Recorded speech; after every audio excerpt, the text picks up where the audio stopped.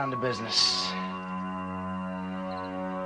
I got my wild cherry Diet Pepsi, and I got my blackjack gum here, and I got that feeling. Yeah, that familiar feeling that something rank is going down out there.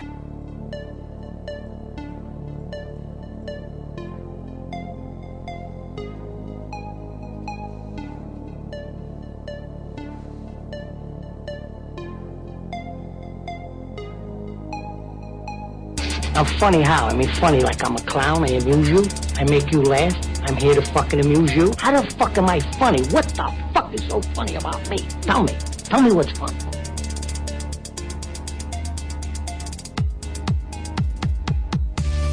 Oh, me, sir, God damn it! Brothers don't shake hands. Brothers gotta hug. Come out to the coast, we'll get together, have a few laughs.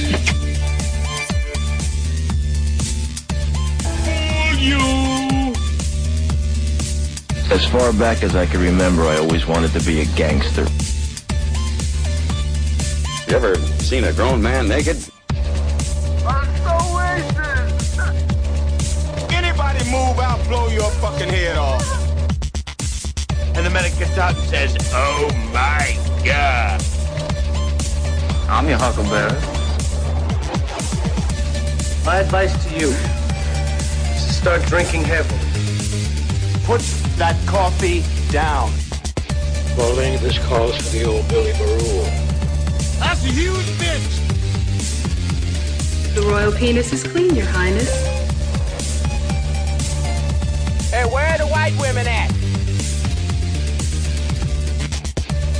Yippee-ki-yay, motherfucker.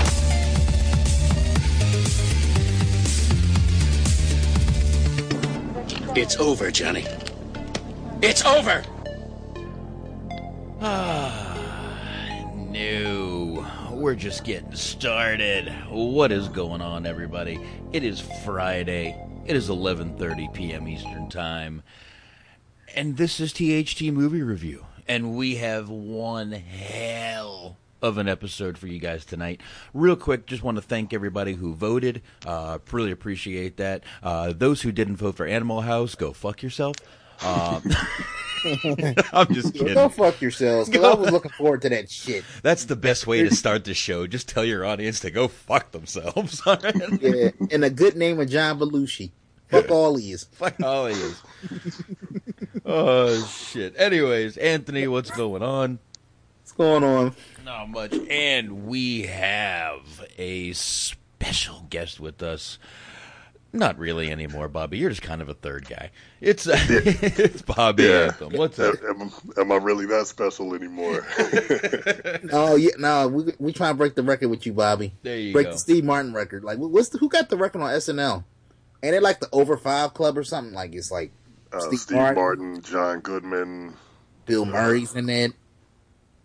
Really, Bill Murray? Yeah, maybe. Alec Baldwin. Oh well. Oh, he got to have a record at this point. Yeah. Melissa McCarthy's probably chomping on those heels a little bit. Mm-hmm. I haven't seen Saturday Night Live in so long. I haven't seen Saturday Night Live since probably. I've watched the Ford administration. Probably. I mean, I watched the. I watched The Rock when he's on. I even watched Cena when he. Oh, that's another one. Rock. He's broken the record. I think he's been in there at least 5 times now. Oh, he'll be on there another 5. That man has movies coming out for the next probably 10 years. Trust me. He's not slowing down. Not that I can see. But we are doing one hell of a movie tonight. Little bit of a mishmash of a movie. This is Oliver Stone's The Doors. Oliver Stone, to me, is amazing. I'm sure you guys can pick out some of the movies. Wall Street, Any Given Sunday. Notice he always has a little part in every movie. He's kind of Tarantino with that. Yeah. You're forgetting one, big one. JFK. JFK. He loves his conspiracies. He does, man. He really does. He likes that stuff. He did another one on an Alexander the Great movie also. I believe it was called Alexander something, but I forget. But, Oliver Stone, always a little part in his movies. Any Given Sunday, he's actually a big part in Any Given Sunday. He's one of the announcers in the booth. In Wall Street, he's one of the callers. That's the original Wall Street, not the newer Wall Street. And the original Wall Street with Charlie Sheen. He's Charlie Sheen. Charlie Sheen, he's one of the callers that's just on the line. They glance over him really fast, but it's him. And in this movie, he has a quick cameo. He's the movie professor. Oh, that was him, yeah. That was him. Oh, the voice gives it away. Yeah. Oliver Stone has a voice, and you're just like, oh, that's Oliver Stone. Okay. Yep. Yeah. Yep, that's him. There were a couple of interesting cameos in this movie, actually, which I'm sure we'll get to. We definitely will get to them. You know what? Before we get into... I'm kind of going to gloss over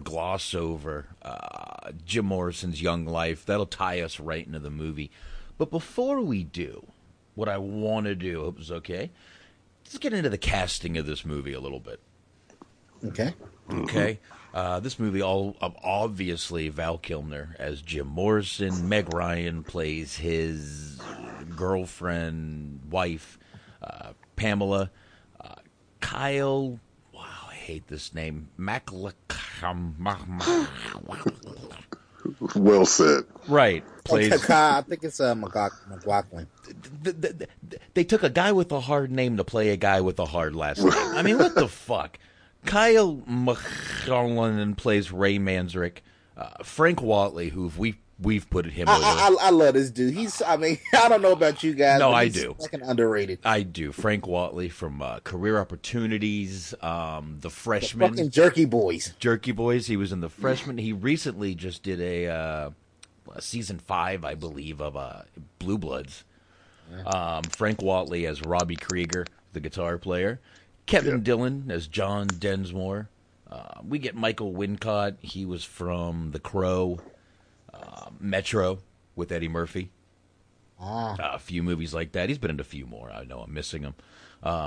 He was Paul Rothschild, kind of their agent, manager kind of guy. Michael Madsen was in this as Tom Baker. We even had Billy fucking Idol in this movie. Now... wait, you're missing a few more. Oh, I am.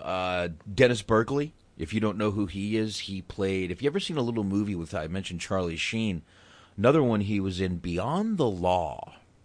Yeah, that was Charlie's chubby phase. Yeah, he had to gain a little weight. He was in this, and Dennis Berkeley played Oatmeal in that movie. He's been in a few more movies, had a few more. I mean, no giant parts, but he was in this... who am I missing? Crispin Glover. Yes, as Andy Warhol. Yeah. He was Andy Warhol. Perfect for that part. Let's start with Val Kilmer. What do you guys think? I mean, obviously, this movie was from 1991, so you've had a little time to think about it. Yeah. Val Kilmer, though, to me, I'll start it off, amazing. Oh, yeah. Fucking amazing. Rumor is he was doing this whole Jim Morrison thing a whole year before this movie even started. I mean, going to Jim's old spots, trying to talk to people he knew, as far as dressing like him and, being him, he really did get into this part, Val Kilmer. And it showed. It did show. At one point, he even sent Oliver Stone a video of him singing as Jim Morrison, and Oliver Stone actually was considering some other people for the part after that. But obviously, he pulled it off. Nobody else could play the role. From what I understand, Val Kilmer actually did the singing in the movie. Some of it. Some of it, yeah. Some of the singing was him. Some of the singing was Jim. They said a lot of the close-up singing, when you saw it close-up, was Kilmer, and a lot of when they did the farther away shots was actually Jim Morrison, and that was obviously just for sound effects and sound things. But there were more people considered for this role. Oh yeah, for the role of Morrison, Tom Cruise, Jason Patric, John Travolta. Yeah. Oh, look, I love Travolta, but as Morrison, this would have been a horrible flop of a movie. Keanu Reeves, Michael Hutchence, who was the lead singer of INXS, Bill Paxton, who, I mean, come on, recently passed away. Bill Paxton, I shouldn't have told anyone who he is. Richard Gere. Oh yeah, that's right. Oh, Johnny Depp, and this would have been worse than any of the others. Bono. Yeah. Well, shit. What? Nobody had Flea's number? Oh God. Jesus Christ. I mean, that's an eclectic list. It really is, and Michael Hutchence might have done a decent job. I believe if any of those could have done it, it might have been him. Michael Hutchence, like I said, former lead singer of INXS, did end up committing suicide. Yeah. Early 2000s, I'm going to say. Yeah. But, yeah. And that's... Go ahead. I just feel like nobody else would have played the role as perfectly as Val Kilmer. I mean, he had everything. He looks like the guy, He really looks enough. He looks enough like Jim Morrison, where, I mean, other than the height, because there's a huge height difference. Jim Morrison was not a tall dude. No. No. The surviving members of the Doors actually said that Kilmer did such a good job playing Jim and singing. They actually, when the movie was put out, they actually couldn't distinguish whose voice was whose. So he did, and it actually says right here, close-up shots use Val's voice, long-distance shots use Morrison. So, yeah, I was right about that. Now, I will say, I just wanted to add this real quick. Sure. What did you guys think about this whole deal where, I guess after the movie was done, apparently Val had to go through therapy for about a year or so after playing fucking Morrison? Because he got that deep into the role? I hadn't heard that, but I could see that. He's one of those. Yeah. I don't know how true it is, but apparently he had to go through some serious therapy and counseling because that movie affected him. I can see that. Listen, he's not the only actor that's had to do that. I believe who had problems? I believe what's his name? Daniel Day-Lewis has a lot of problems coming out of the role. Yeah. Jim Carrey had a problem coming out of the Kaufman role. Yeah. Look what happened. I always said that a few times. Yeah, and look at what happened to Tupac after doing Juice. He became Bishop. Yeah. Yeah, that's what a lot of. No, I honestly, it's not the Tupac show. We're going to get to that because I'm looking forward to next week. But I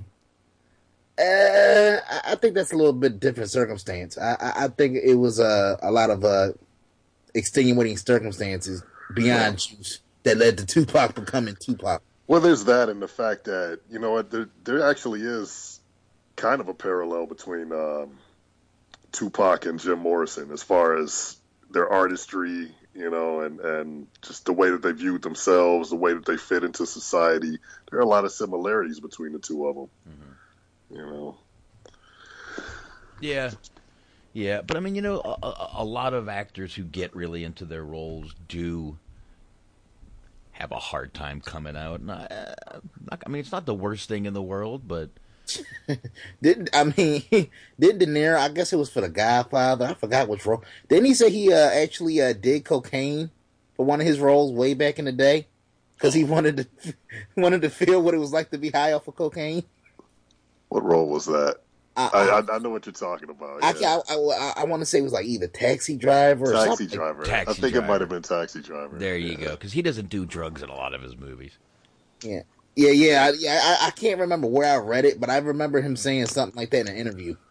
I know he did drugs in Jackie Brown, but You know, I figured he would have been past the he was established at that point, so I'm like, he would have been like, yeah, I don't need you. Just an excuse at that point. Pretty much, yeah.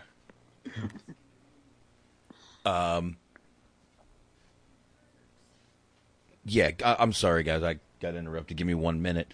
You know what? Can you guys just kind of find something to talk about for like 30 seconds? I got to go let my dog inside. Yeah, no problem. All right, give me a couple seconds. I'll be right back, guys. Just talk amongst yourselves. All right, we're going to stay on track. Don't worry about it. So, Bobby, growing up, were you like a Doors fan? Were you a Morrison Mark? I was somewhat of a Doors fan. Well, you know what? It's like this.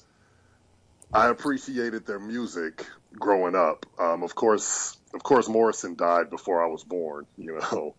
But I'd always heard and appreciated their music. It wasn't my genre, you know. It wasn't the soundtrack of my neighborhood where I grew up.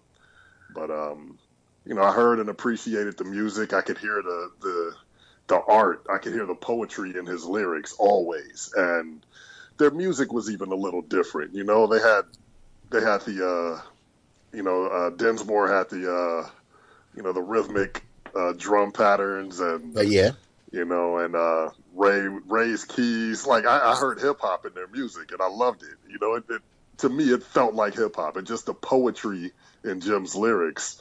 So yeah, that's what made me a fan. And then when I went to high school, I actually I was a junior or senior when my family moved out to a different neighborhood, and we moved to a neighborhood where that was more of the music that we were hearing, and I got to learn a lot more about the Doors at that point. So it was later in my high school years when I really became kind of a hardcore fan. You know? Oh, yeah. But so let me like in terms of like you know you brought up an interesting point. You appreciated the artistry of what they did. Mm-hmm. And then how much of that do you attribute to the drugs, or do you think that was just from the soul? I would say just from watching the movie, it just seemed like they kind of play it off like the more drugs he did, that's what the drugs basically fueled his art, not the other way around. Right. Yeah, I think it goes deeper than that. I wouldn't say that it came from the drugs. The drugs definitely, I hesitate to say helped, but you know, for lack of a better word, I'll say that the drugs actually helped craft their sound. But for the most part, I think it was mostly Jim. He was that much of a poet, you know. Mm-hmm. With or without the drugs, with or without the aid of the drugs or alcohol, Jim would have still been a poet. He still would have been an incredible creator. Spiritually, I would say that he was always, I wouldn't even say ahead of his time, but he was always just slightly out of phase with the rest of society. Just like he always seemed to have one foot in the spiritual realm and the other foot right here in the real world, you know, and he would always just step back and forth between the two, with or without the aid of the drugs. Gotcha. Because I asked because, you know, this is a music show, might as well say this is a music episode anyway, so I'm going to, like, dip back and forth between what we're talking about and other artists as it comes to me. Mm-hmm. And I'm thinking, like, certain artists, whether it's him or Tupac or even Eminem, I'll throw him in the discussion here. Mm-hmm. It just seems like their best art is drawn off of pain or negativity or, like, Eminem, like, let's be honest. When he was going through his phase of, like, you know, the drug problems and the rehab and I hate my mom, I want to fucking kill this one, that one. Mm-hmm. Arguably, that was when he was at the peak of his success. Yeah. But then once he got himself together and he's coming out with more positive shit, he named the album Recovery. And this is, the art, the talent is still there, but it's just like you don't feel that same level of passion. Yeah, but then, he doesn't have anything to fuel him in terms of like that anger and negativity anymore. I think you're right in a certain respect. I don't think that the drugs really aided in that. With Eminem, you know, just with his upbringing and just as awful as it had to have been to him, I think that's what drove him. You know, that was all it needed. He needed that pain. He needed that, and then once he had achieved his goals, then the hunger was gone. He tried to simulate it after a certain point. I like Eminem's music. I don't care for him as a person. You know, and I'm saying this having never met the man personally. You know, I've never interacted with him. You But, just got vibes. yeah, I mean, just the way that he put himself out there, I didn't like the person that he presented himself as, you know. But as an artist, the man is incredible. Lyrically, he's a genius. Anybody who says that he's not one of the greatest ever is a fucking liar. Yeah, or they just don't have a good ear for music. Or they just hate him that much that they won't give him the credit. But Who? Who are we talking about? Eminem. Oh, fuck that guy. See, here we are. We're talking about. Fuck that guy. Fucking the Bret Hart of music right there. Fuck that guy. Oh, wow. So, come on. You're killing my dream of doing an 8 Mile episode. Fuck Marshall Mathers. Fuck that dude. That movie's underrated, but all things considered, even if you don't like Eminem, and he has a very interesting story, seriously. Good. Go tell it to someone else. Fuck. I don't like him. I never have. Never have. Yeah, I'm as a person, I'm with you there. As a person, I'm with you. He's a piece of shit as a human being, but he's an incredible artist. I didn't like his You music. can't take that away from him. I will, and I just did. All right, so he really is Bret Hart to you. All right. Matter of fact, I'd shake Bret Hart's hand before Eminem's. How's that? Oh, shit. I'd Rock, you woke up for this episode, didn't you? I'd bitch slap Eminem, to be honest with you. Oh, Eminem is your trigger on this show. I'm all right. I'm okay. All right, moving along. I just heard y'all say Eminem, and I'm like, great. I'm like, did you put those two in the same fucking sentence? Who the fuck is this? What's going on? Who are we talking? We're not talking about Eminem. Like, I stepped away for a fucking minute, and we're talking about Eminem. Well, Box, I want to throw the same question to you. Okay. The reason Eminem got brought up is we were having this discussion here about artists that are driven by like negativity or drugs, and whether it's the art or whether it's the drugs that fuel them. What's your opinion on that? In terms of Jim Morrison, especially. Well, in terms of Jim Morrison, I did hear what Bobby was saying. I agree. He would have been something. Whether it was a writer, a poet, he would have been something without the drugs. But I believe the drugs opened his mind. He even says in one point when he goes to see Ray in the movie, you know, I went to the desert and got lost.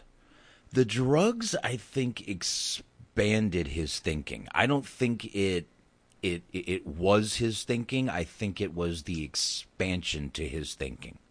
If that makes any sense at all. I get it, yeah. It wasn't what... Put it this way. It wasn't his fuel, but it was... You know, it was the lighter sometimes. You know, igniting it. Yeah. It was definitely igniting the fuel sometimes, which was basically, I get what you're saying. Basically, it allowed him to express feelings that were already in his subconscious. I think so. And, you know, a lot of bands, I mean, you know, you look at a band like the Beatles, it's a huge argument. Some people will say they got so much better once they started tripping on acid. And some people will say, oh, that was horrible when they started taking drugs. They started putting out all these weird fucking songs. But a lot of Beatles fans will say their best stuff is when they were all fucked up and tripping on acid. Well, shit. I mean, I don't know whether we brought this up. I think we brought this up a couple weeks ago when we brought up Jimi Hendrix. Oh, yeah. I mean, didn't he do shows like fucked up on acid? Oh, absolutely. Fucked up. Hendrix had acid. Like I was saying, he had acid tucked in his waistband, his eyelids, his cheeks, his shoes, anywhere he could put it and soak it in his body, he would do it. But yeah, Jimmy's one where I might say the drugs did fuel his music. I believe he might be the opposite of Morrison. Yes. Yeah, you're probably right there. Yeah, and again, this is just me from what I can hear and, have seen. But, I think he may have been a little opposite. I believe Jimmy thought the drugs made his music. And, I'll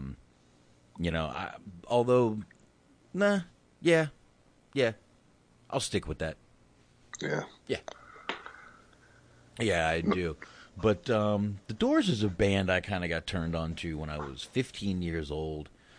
All my sister's friends were 2 years older, and they were getting me into all this music, and the Doors, Led Zeppelin, Pink Floyd. They started, letting me listen to all that shit, and just kind of changed my perception on music a little bit. I definitely love the Doors. Still love Floyd. Anything by Floyd is still fucking amazing. I don't know how you guys... Anthony probably doesn't know many songs by Pink Floyd. Yeah, he probably does. Just doesn't know it. Yeah, exactly. Yeah. Yeah. My musical taste, honestly, talk a lot about hip hop on the show, but honestly, my musical taste is across the board. Mm-hmm. Like if you were to look at my SoundCloud playlist, it'd be like to go from Tupac to Phil Collins to oh god, you ever heard of a song called Christian Woman? No. Christian Woman. Yeah, if you hear it, you'll know it. I'm trying to think of who sings it. I can't think of the artist at the time off the top of my head right this minute. But I don't know. Quit banging. All right. Quit fucking tapping. Nah, never heard that one. Mine's the same way. Shaheen bitches at me all the time. What the fuck are you playing? Well, sorry, man. ZZ Top, what the fuck? If you don't like ZZ Top, you got fucking issues, man. Fuck, that's a hell of a guitar. Oh, I got it now. I just looked it up. Type O Negative. Oh, Type O Negative. Okay. Type O Negative. I know who they are, but yeah, if you hear that song, you've heard it before. It came out in 1993. I probably have. I used to play some Type O Negative at my house when I had parties. I think it's not my genre. I'm not very familiar with their music, but I'm sure I've heard them. Oh, yeah, I'm probably. sure. Yeah, probably. Well, all right. I guess let's get into this shit real quick, huh? Mm-hmm. Let's start this. This is a 2-hour and 20-minute movie, so let's get into this real quick. Like I said, I'm going to start off with just kind of gloss over his Jim Morrison's life a little bit. Jim Morrison, born James Douglas Morrison, born 1943, December 8th, 1943, in Melbourne, Florida. I did not actually know that. Now, I wanted to kind of gloss over that because, it doesn't really get a lot into his childhood. Basically, it says, his ancestors were Scottish, Irish, and English. When he was, and this is where it gets ties right into the movie. When he was 4 years old, Morrison allegedly witnessed a car accident in the desert during which a truck overturned and some Native Americans were lying injured on the side of the road. Now, he refers to this incident in a song, and a lot in this movie he refers to it. That's one reason I did want to point all this out. Now, his family does recall, or they don't recall the incident happening exactly the way he said it. They recall they absolutely did get into drive by the accident, and they said that there were some Indians. One of the men was crying, and that did affect him very much. It's kind of gotten more exaggerated over the years with Jim Morrison, bleeding to death, lying on the road, scattered all over, bleeding to death and everything. But his parents and his sister basically said, no, it didn't really happen like that. But it definitely did affect him. Yeah. And it's not the exact beginning of the movie, but it's, one of the beginning scenes in the movie is where they are driving, and they end up driving past that accident. And the Native American theme comes up a lot in this movie. A lot. And we'll probably point out a few of them as we're going. But I guess we can start with playing a few clips right here. I'm going to start right here where right here. Let's just start it. Is everybody in? Is everybody in? Is everybody in? The ceremony is about to begin.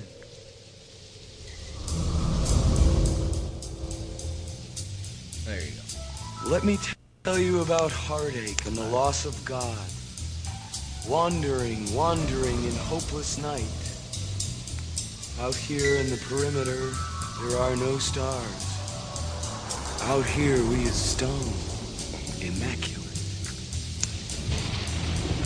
Okay, which brings us to the New Mexico 1949, where he does drive past this accident that affects his life. And, I thought that was a good place to start. Is everybody in? Is everybody in? But, crazy beginning to this movie. You kind of watch it and you're like, what the fuck is going on? Especially if you don't know anything about Jim Morrison's life. But it's an Oliver Stone movie, so you just kind of wait, and you'll eventually it's gonna tie itself together. Mm-hmm. They drive by the accident, and he's staring at the Indians, and they do show bleeding Indians, and a man crying, another one lying dead, and he's just kind of staring off like, oh, what's going on? But it definitely was one of the things that affected his life. What was that, Anthony? No, I was saying, like, the expression on his face reminded me of, like, one of these kids that they kind of dope up today when they want him to be quiet. Yeah, exactly. Like, even as a kid, I guess he would have been probably about 5, 6 here. He looked kind of, like, spaced out of his mind. Well, he was 4, right there. Let me see. And he was affected by it. His mom told him, like, Jim, it's just a dream. Yeah, just a dream. He woke him up to show him the, like, open road, and then once they pulled up on the scene, it's just a dream. No wonder he did fucking drugs. He was told everything was a fucking dream. Jesus Christ. That's a good That's point. another thing, yeah. A lot of fucking dream sequences in this movie. Well, they're not dream sequences. They're trips, dude. They're trips. Yeah. I mean, this guy's on fucking acid and peyote half the movie. Mm-hmm. You got to realize that. I mean, one part they do go to the the desert. We'll get into that to do the peyote, but this movie does jump from him being 4 years old right to being 21 years old. They're in Venice Beach, California, and he's sort of walking around with no shirt on. Now, I do want to point out another kudos to Val Kilmer here. This movie was shot out of order, so he had to actually kind of time when to start gaining the weight in order to do the later scenes. You know what I mean? Oh, yeah. So, yeah, he didn't want to, because he was going to be walking around with his shirt off. Most of the beginning of the movie, he's got his shirt off. Obviously he goes to that, famous photo shoot. His shirt is off, so he, had to really judge when to start gaining the weight for the movie. And obviously did, because, we'll get into it. One part of the movie, he's breaks out his tummy, and it's nothing wrong with being a large mammal. Yep, nothing wrong with being a large mammal. So, but I mean, they're just kind of showing you Venice Beach, bunch of guys working out, and the girls and all that, and it's just kind of going through there. But again, they don't show a lot of the younger Jim Morrison in the movie at all. And I wanted to ask you guys about that. I mean, obviously, you guys enjoyed this movie, and I enjoyed it for the most part as well.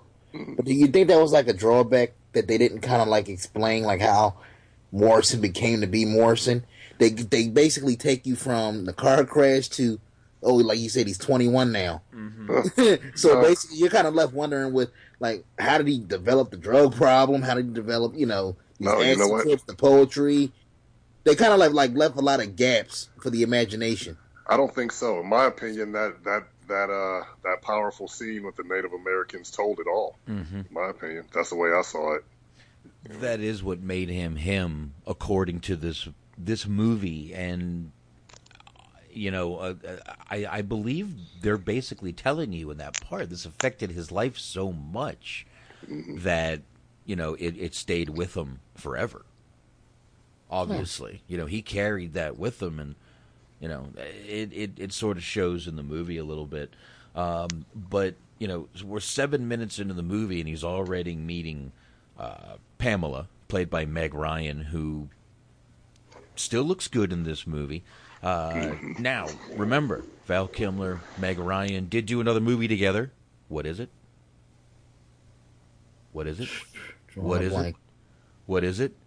Come on, Iceman. It was Top Gun. It was Top Gun. Val Kilmer was in Top Gun. She played Goose's wife in Top Gun. Oh, yeah. That's right. That's right. You guys forgot. How could you forget that? Well, here's one for you. What? I've never seen Top Gun. What? I've never seen Top and get this. Don't hate me, Anthony. I've never seen any of the Godfather movies. Whoa! Never seen it. I'll give you a pass on that, Bobby. Just see the first two. Stop it. That's a good point. That's what everybody. Yeah, I mean, Garcia was good, but I mean, honestly, outside of one line, 3 sucked. That's what everybody says. You got an Italian. You got what is well, he's I guess Hispanic of Hispanic descent. I'm not going to try to predict what his exact nationality is, but you had him playing an Italian, and it just Jesus Christ, it didn't work. Jeez. Even Pacino looked bored filming that whole thing. He probably was. Now we had mentioned Tom Cruise was up for one of the lead roles in this movie of Morrison, and he did end up working with Oliver Stone again on Born on the 4th of July. Did you ever see that movie? Yeah, it's been a while, but I've seen it. And Frank Watley also in there with Tom Cruise. Yeah, terrible choice. I mean, I don't know about you guys, but like you said, Val Kilmer was the perfect choice. Just for the simple fact, like you said, he looks like him, and just his body language and facially, he looks troubled. With Tom Cruise, everything he's in, even if he's supposed to be trouble, quote unquote, he just looks like somebody that hasn't been through shit. He's still pretty boy Tom Cruise. That's what I mean. I can't picture, like, you can't make Tom Cruise the homeless guy in a movie.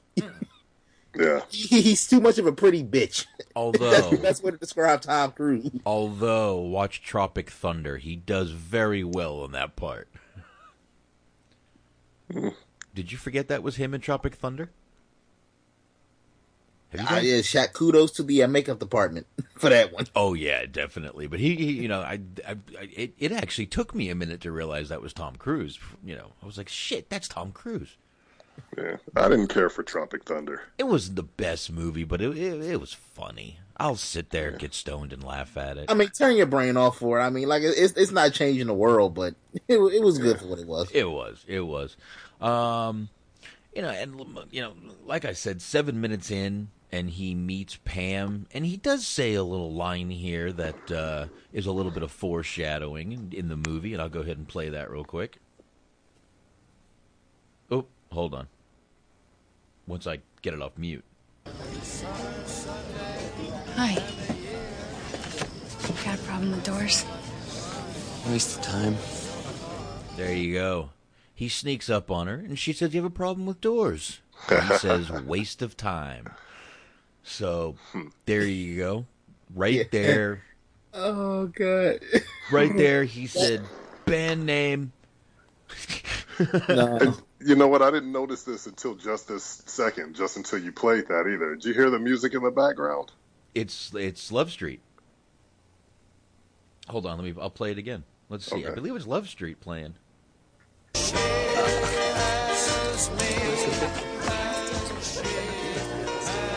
I'll go there. Wait here.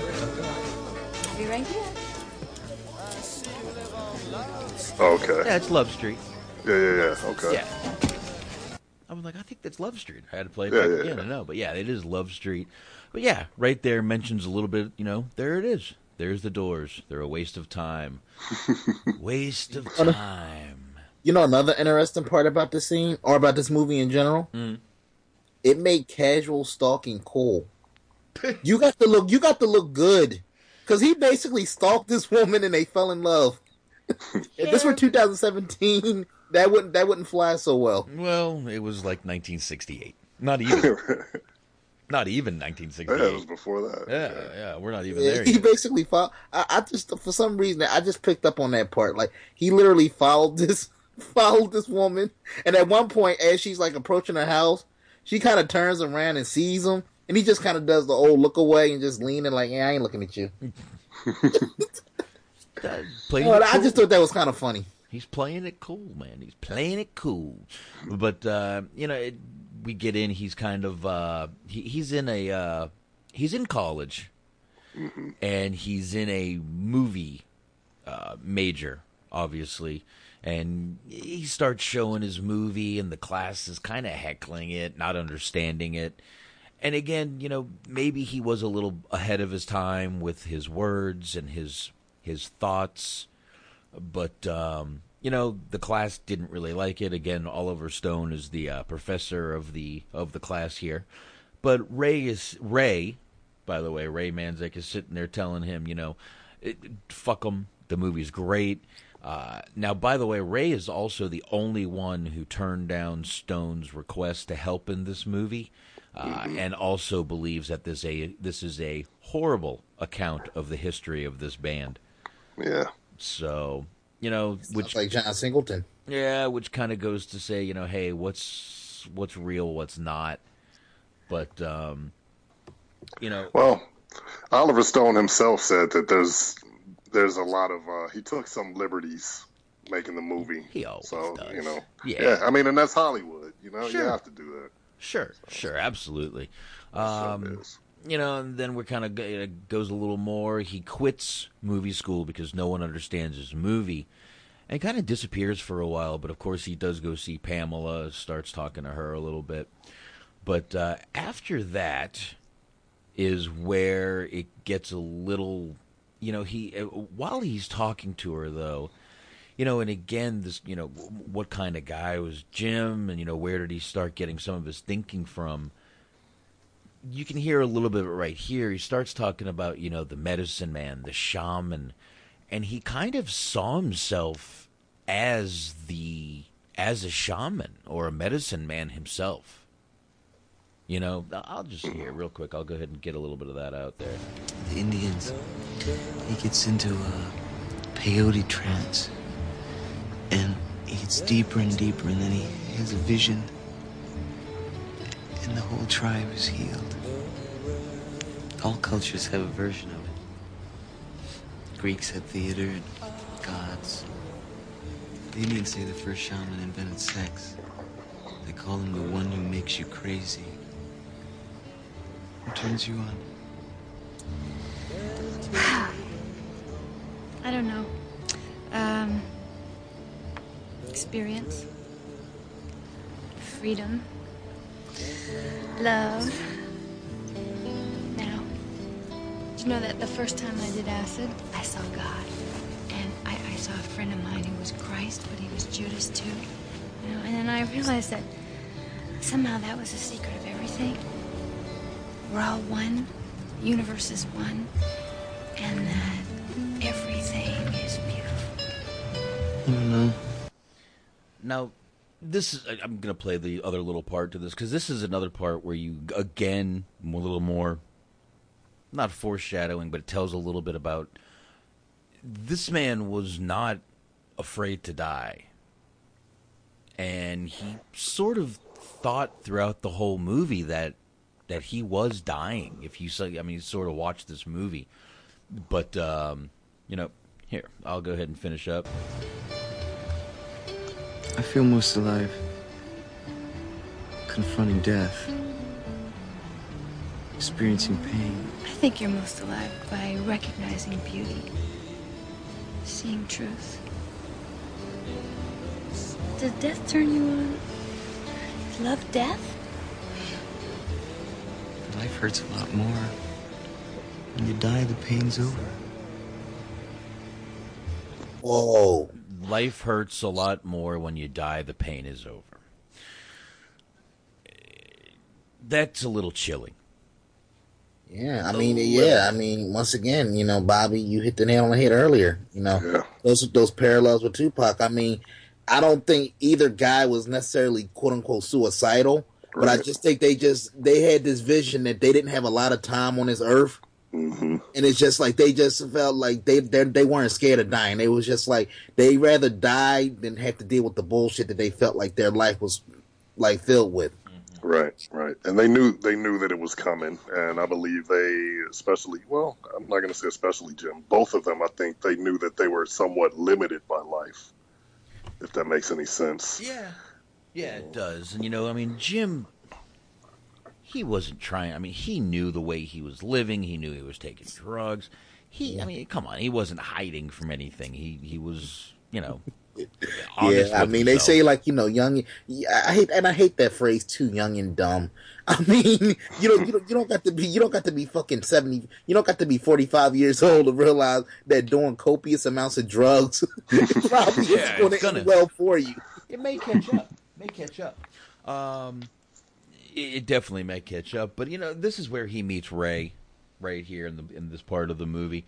And I'll admit, I've got a big list of stuff to play because there's a lot of parts in this movie that are very, I don't know, poignant. Hey, the clips tell a story, to be honest with you. Better than we ever could. Yeah, definitely. B-Mix is saying that the South American shaman, they do ayahuasca. I have wanted to try ayahuasca for years, man. I have really wanted to go down and do one of those fucking ayahuasca journeys and stuff. Yeah, I hear nothing opens your mind like that. I hear the same thing, and I would love to go down to fucking, like, they say Brazil is the best place to do it, I think.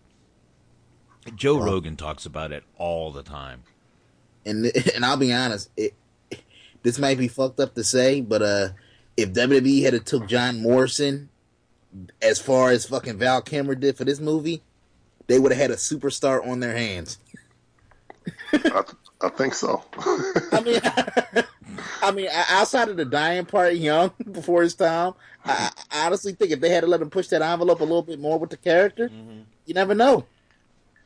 True. You don't. I mean, he was already, Lizard. He was already stealing the guy's gimmick names anyway. Yeah. Shaman the Sexy. Come on now. I mean, I don't know. Someone, I could see Vince going, you look like that Jim guy, the Doors guy. And even though that probably would have been in Vince's time, that would have been his era, I just don't picture him even back then listening to Jim Morrison. Like, who the hell is this guy? I think Vince might surprise you with his music choices. Yeah. He might like a little Light My Fire. Fire! We should have stole that song instead of Great Balls of Fire. Light My Fire. Good pay-per-view name. 2 months away. All right, anyway. I do want to get, again, like I said, into the part where he meets Ray. Tells Ray a few things that kind of point you down the old journey through the movie. So try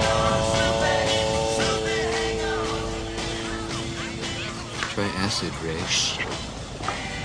It's guaranteed. Shit, Morrison. The last trip was a real bummer, man. You never had a bummer on acid? No, I'm trying naturally high. Yeah, whatever works. Making movies at MGM yet?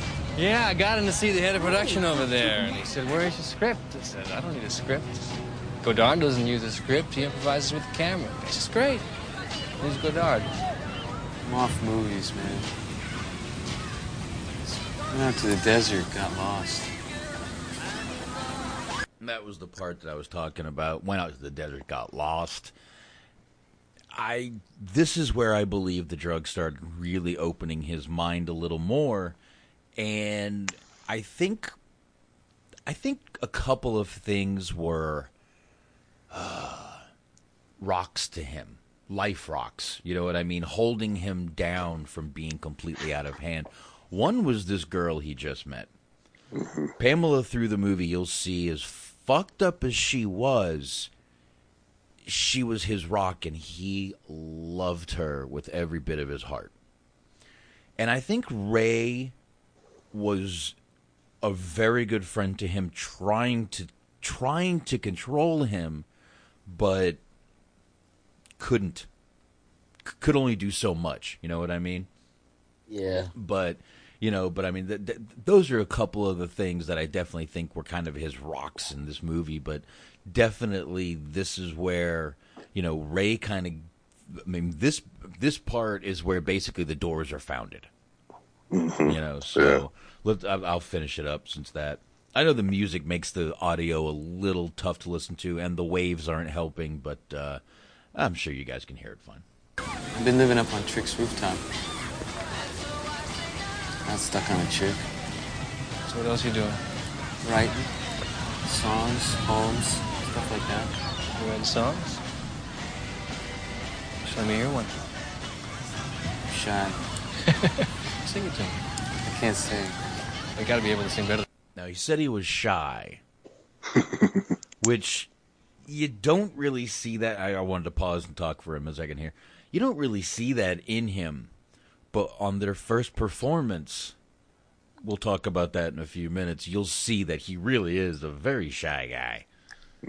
So, here we go. I'll finish this up. Dylan, man. Johnny's in the basement, mixing up the medicine. I'm on the pavement, thinking about the government. Well, let me hear your words.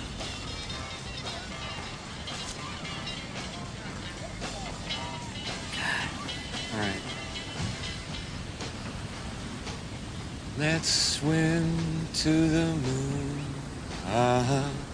Let's climb through the tide.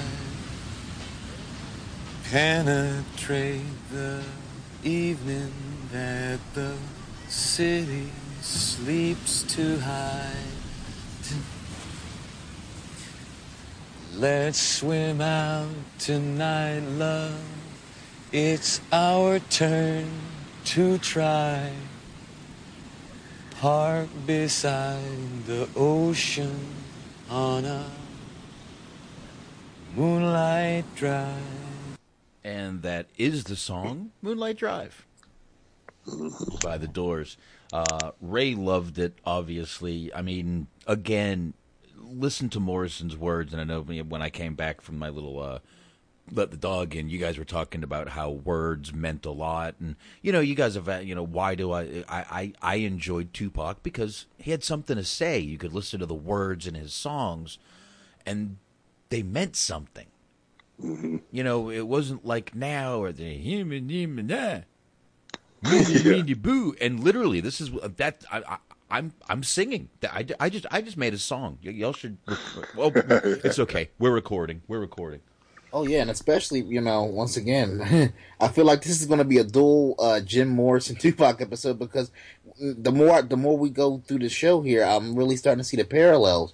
And if you say that you appreciated what Tupac had to say in terms of his words, if you listen to a lot of his early work before the angry work, you'll really appreciate his work.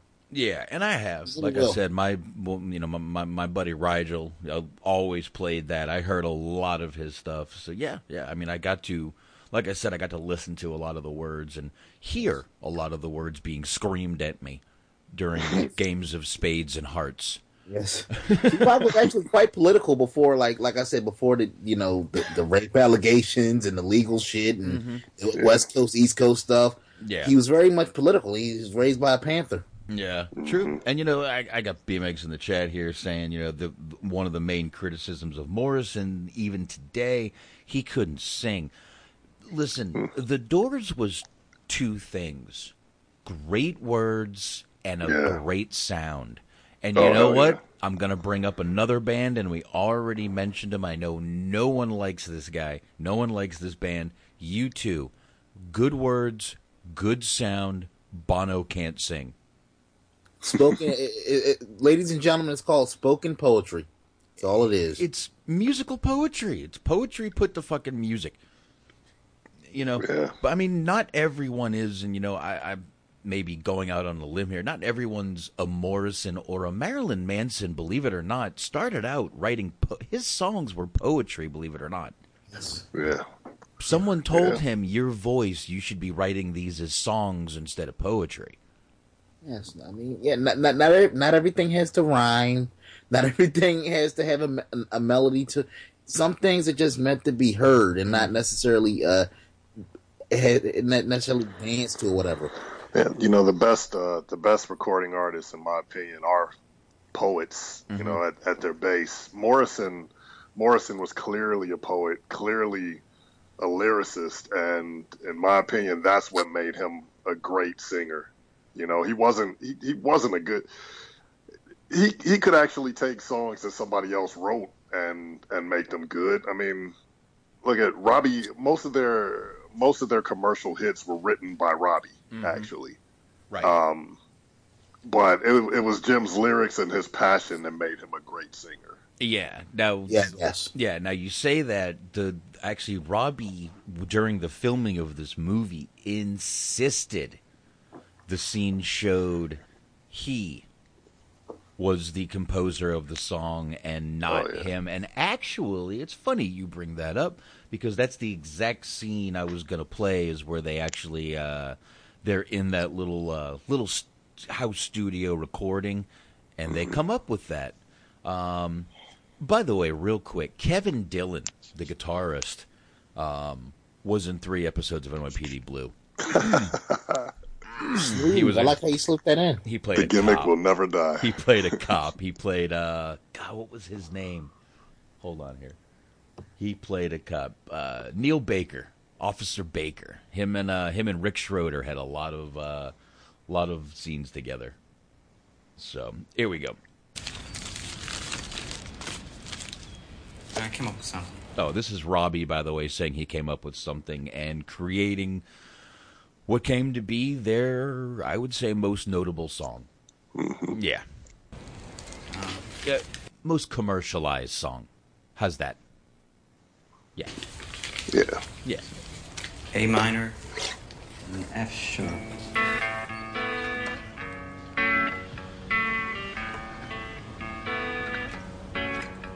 You know that it would be untrue. You know that I would be a liar if I was to say to you, girl, we couldn't get much higher. Come on, baby, light my fire. G-A-D. Pretty good for me. Try to set the night on fire. That's great, Robbie. You got some nice changes in there. Any more lyrics? Yeah, some. I call it Light My Fire. Figure if I'm going to compete with your stuff, it better be about earth, snakes, or fire. So. I like it. Sounds like the Birds, though, man. But I like it. I like it. It's good. A little Latin beat will do it some justice. Maybe put a couple long solos over it, like like Coltrane did on My Favorite Things. Start over, man. I'm going to pause for a minute. You can hear that. And I just want to rewind a little bit to what we were talking about great sound and this and that. B-Megs in the chat brought up a sort of Dylan-esque kind of singer, Jim Croce. I don't know if Bad Leroy Brown. Oh, yeah. Don't Mess Around with Jim. Many, many great songs. But a talker more than a singer. Yeah. You know what I mean? Really was a talker more than a singer. And, I'm going to bring up one more quick band, and it's good. This may be even more out there. Thin Lizzy. You guys know who Thin Lizzy is? Yeah, again, not my genre, but yeah. Jailbreak, The Boys Are Back. The Boys Are Back. Oh, yeah. He talked his songs. He didn't sing. Yeah. He talked his songs. He really did. If you listen to, if I played Jailbreak, the man is not singing. He's basically fucking talking out the words, but I'm not gonna play it. You can hear it. But Jim Croce, another amazing, underrated musician, fucking rated. I put him up there with Dylan, with Bob Dylan. To be honest with you, wow, that's actually high praise. I think it is. I mean, most people will. Bob Dylan, he couldn't sing for shit. No, he couldn't. But that wasn't the point. Right. It wasn't the point back then. Getting your message out was the point. And he did it through the music. So, and you know what? We still talk about Bob Dylan today. So, great singer. Look, you're going to tell me Mick Jagger's an amazing singer? Go fuck yourself. Great frontman, great band, legendary. Not a good singer. Not a good singer. It's like you said, though. It's about the words, and it's just about, some people just have an aura about them. Like Jim Morrison, if Jim Morrison were alive today, he's one of those guys that could just walk into a room, and even if you didn't know a fucking thing about him, you would get this sense that he was somebody. Yeah. Some people just have that. Or you really can't put your finger on it, but some people just have a certain presence about them, to where even if they're not necessarily talented, or they don't have that skill set in that specific genre, they can pull it off. Yeah, definitely. You know, I'm gonna go back and finish up this to where we actually do get to light my fire, but you know, I did just want to kind of, you know, go back to that because Jim Croce's probably one of the best examples that I completely didn't even think of, and I wanted to mention that. Thank you, B-Megs. Great one, man. But here, I'll go back to this real quick. A minor, B minus, jazz. Yeah, man, Time to hesitate is through. Some kind of intro. No time to wallow in the mud. Try now, we can only lose. And the love becomes a funeral pyre. Come on, baby, light my fire. Nah, but I like it. Come on, baby, light my fire. Try to set the night on fire. Fire! Robbie. There you go. Now, this is actually Jim singing. Or, I'm sorry, Val. Excuse me. This is actually Val singing this. So, God, he really did get fucking good at this part, man. I mean, absolutely amazing. Now, again, Jim grabs the guys, walks outside while Ray tries to figure out a intro for the song. And he's asking the guys a little bit, hey, man, have you guys ever taken drugs while you play? You should try it. And basically tells them we should go to the desert and do some fucking peyote. While they're out there, I might be able to play a little bit of that conversation. Let me go back a little bit here. Tank. Hey, how about that acid one thing? Come on. I mean, Right to your Ray's house. See what kind of trouble we can get into tonight. No way, you always get all the chicks. I always get the dogs. Hey, I got it! Brings him out, getting into some trouble. And Ray does come up with the intro, which might be one of the, again, most notable intros by the Sound today. Really could be one of the most notable introductions to a song. You immediately know what song is on when the first chord hits. Come on! You know, and I got it. I got the intro, man. Hang on a second. John, count off from 4, man. 1, 2, 3.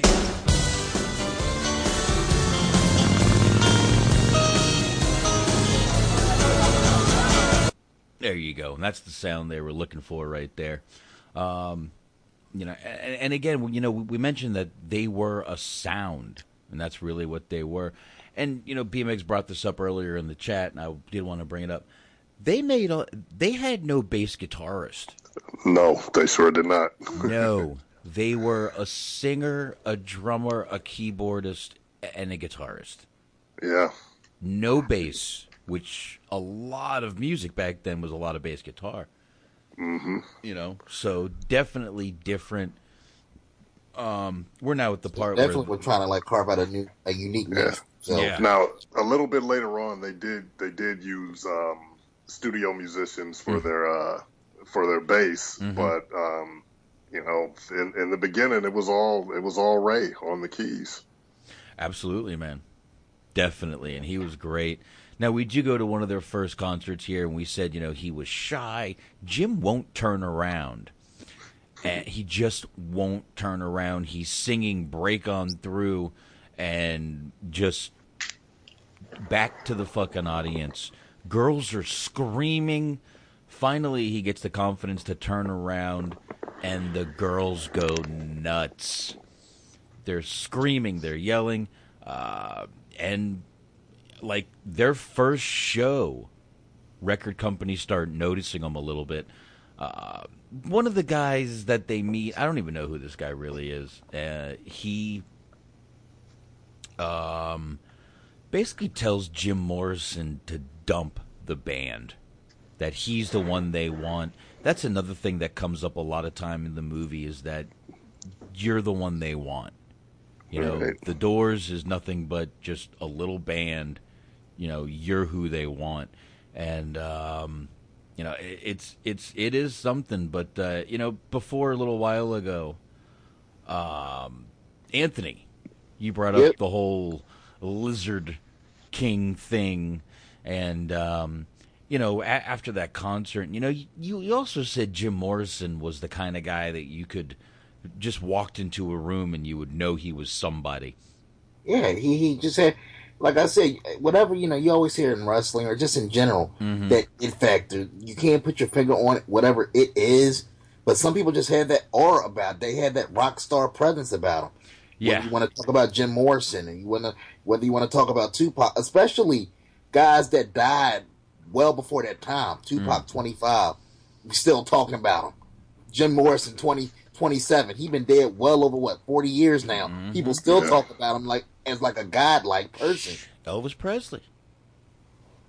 You got to throw Elvis in there. He's still talked about. The man I won't mess still. with you, Box. The man still has one of the highest selling Christmas albums every year, and he's dead. Yeah. Dead. Tupac may or may not be dead, and he's still making money. Well, Elvis may or may not be dead. And he's When's still last making time? money. When was the last time Elvis had an unreleased album come out? I don't know. I don't give a fuck what nobody say. Tupac is in the studio somewhere. Elvis was too That's what I smart wanna for that believe. shit. Elvis is too smart for that shit. Down in Cuba. Elvis was an honorary FBI member. No, they're not going to let him put an album out. Right.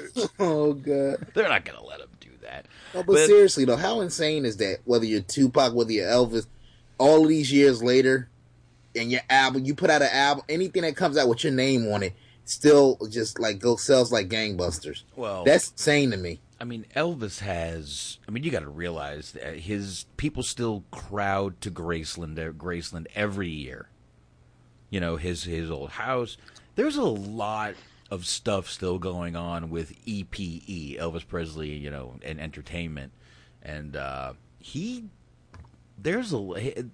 that daughter of his and Priscilla, they're still making money off his name. Oh shit! Well, we would be remiss if we didn't bring up another guy, Prince. Oh yeah. I mean, and you know, God, but I mean, he still has stuff that we have yet to hear. I guarantee you, like they probably got about at least 5 years worth of material that they could slowly roll out. And they probably will. Yeah, he recorded a new song every day, or wrote and or recorded a new song every single day. Wow, man, just amazing. Yeah. And I think he might, honestly, when we lost him, we lost probably one of the last true artists. He played every instrument, the whole nine. Well, yeah. I mean, there's a few more out there that can do that, but there's not many left, man. But you know, after this little concert, let's jump back in.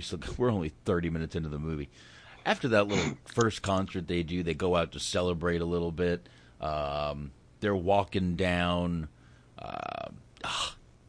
Hollywood Boulevard, and you can hear someone kind of familiar here walking down. Here you go.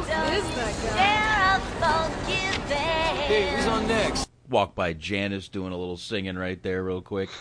But what, you know, Anthony was saying earlier, he's the kind of guy that could, you know, kind of hold a crowd. And he could.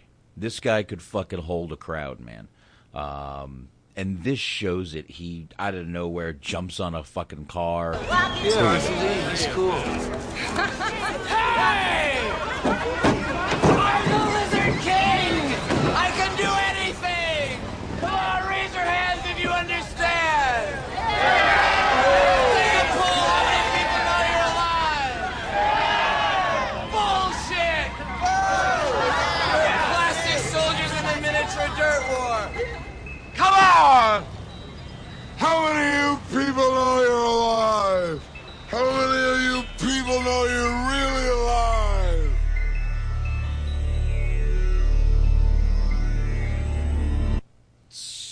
staring at the stars. He did that a lot. He would just sort of fade off. They do go into the desert. They're taking peyote. They're all tripping, fucked up, puking, tripping. But, Jim gets a little deep into it, which I don't think that surprises anybody. But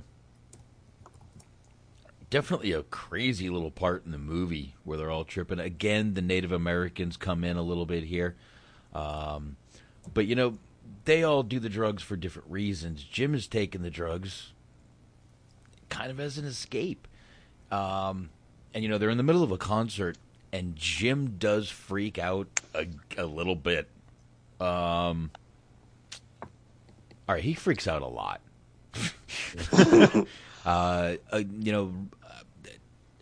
The drummer, Kevin Dillon, John Densmore was saying, he always goes off what we rehearsed, and but this is another part where he goes completely off of what they've rehearsed, and play it. They're in the middle of the song, The End, and Jim just goes off the fucking rails here, and again, he's fucked up, he's tripping, and here we go.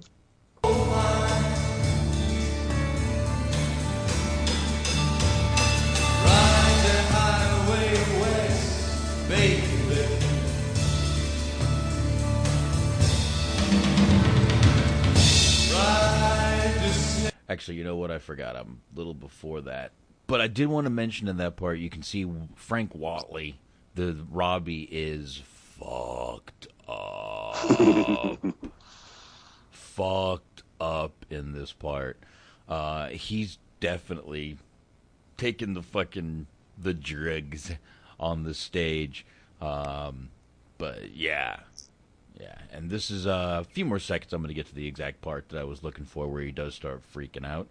And that part will be actually right about now. Father? Yes, son, I want to kill you.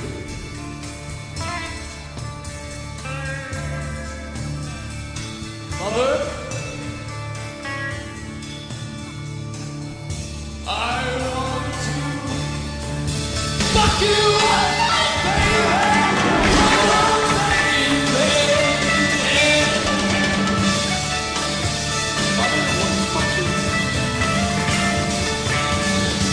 Now, real quick, during this part, the drummer looking at him like, what the fuck? His girl Pamela's looking at him like, whoa, this is a little weird for Jim. And he keeps going and going, though.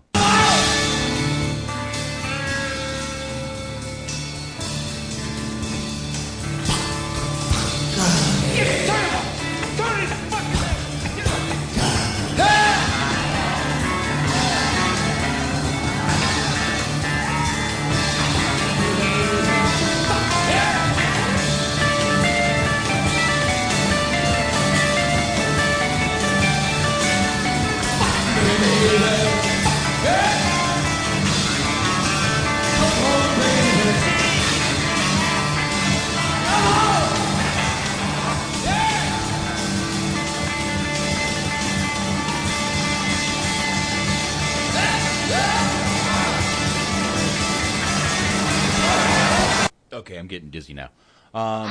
Yeah, he's all messed up. He ends up falling down. The girls are grabbing at his pants. But yeah, at one point, Ray looked like he was about to come while playing. I'm like, oh, easy, Ray.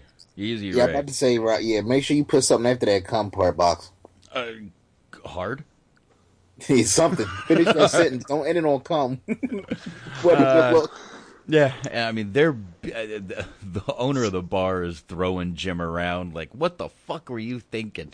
And Jim is yelling. What I like about that scene, though, is it showed the solidarity, really, between the guys as a band, because they didn't stop. They didn't stop playing. No. Nobody ever knew what the fuck Jim was going to say. They could have just easily stopped playing and walked off, but they kept going. They kept playing, and they kept the music tight. Yeah, exactly. Exactly. Now that is that it is for the movie, because I know that there were performances that they did where Jim would just go off the rails and they would stop and just let him talk. You know, they would pick it up again eventually, and I think you could probably find film of that, because I know that a lot of those concerts were filmed. But yeah, in real life, they would actually stop for a minute and just let him be Jim. Yeah, exactly.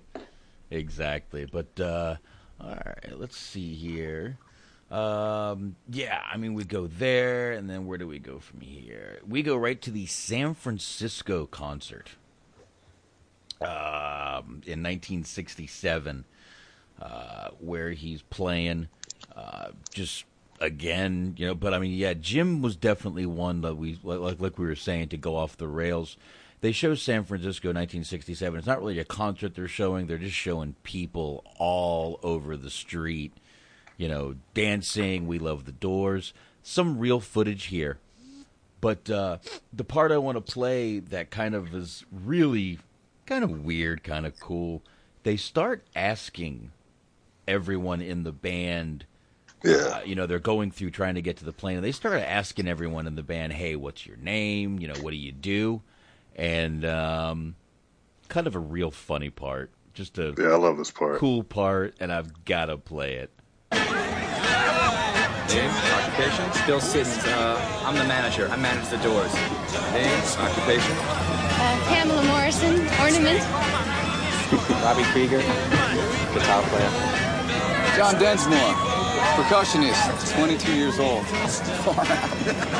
Name, occupation? Name, occupation? Raymond Daniel Manzarek, born 2/12/39, musician, organist. Name, occupation? Jim.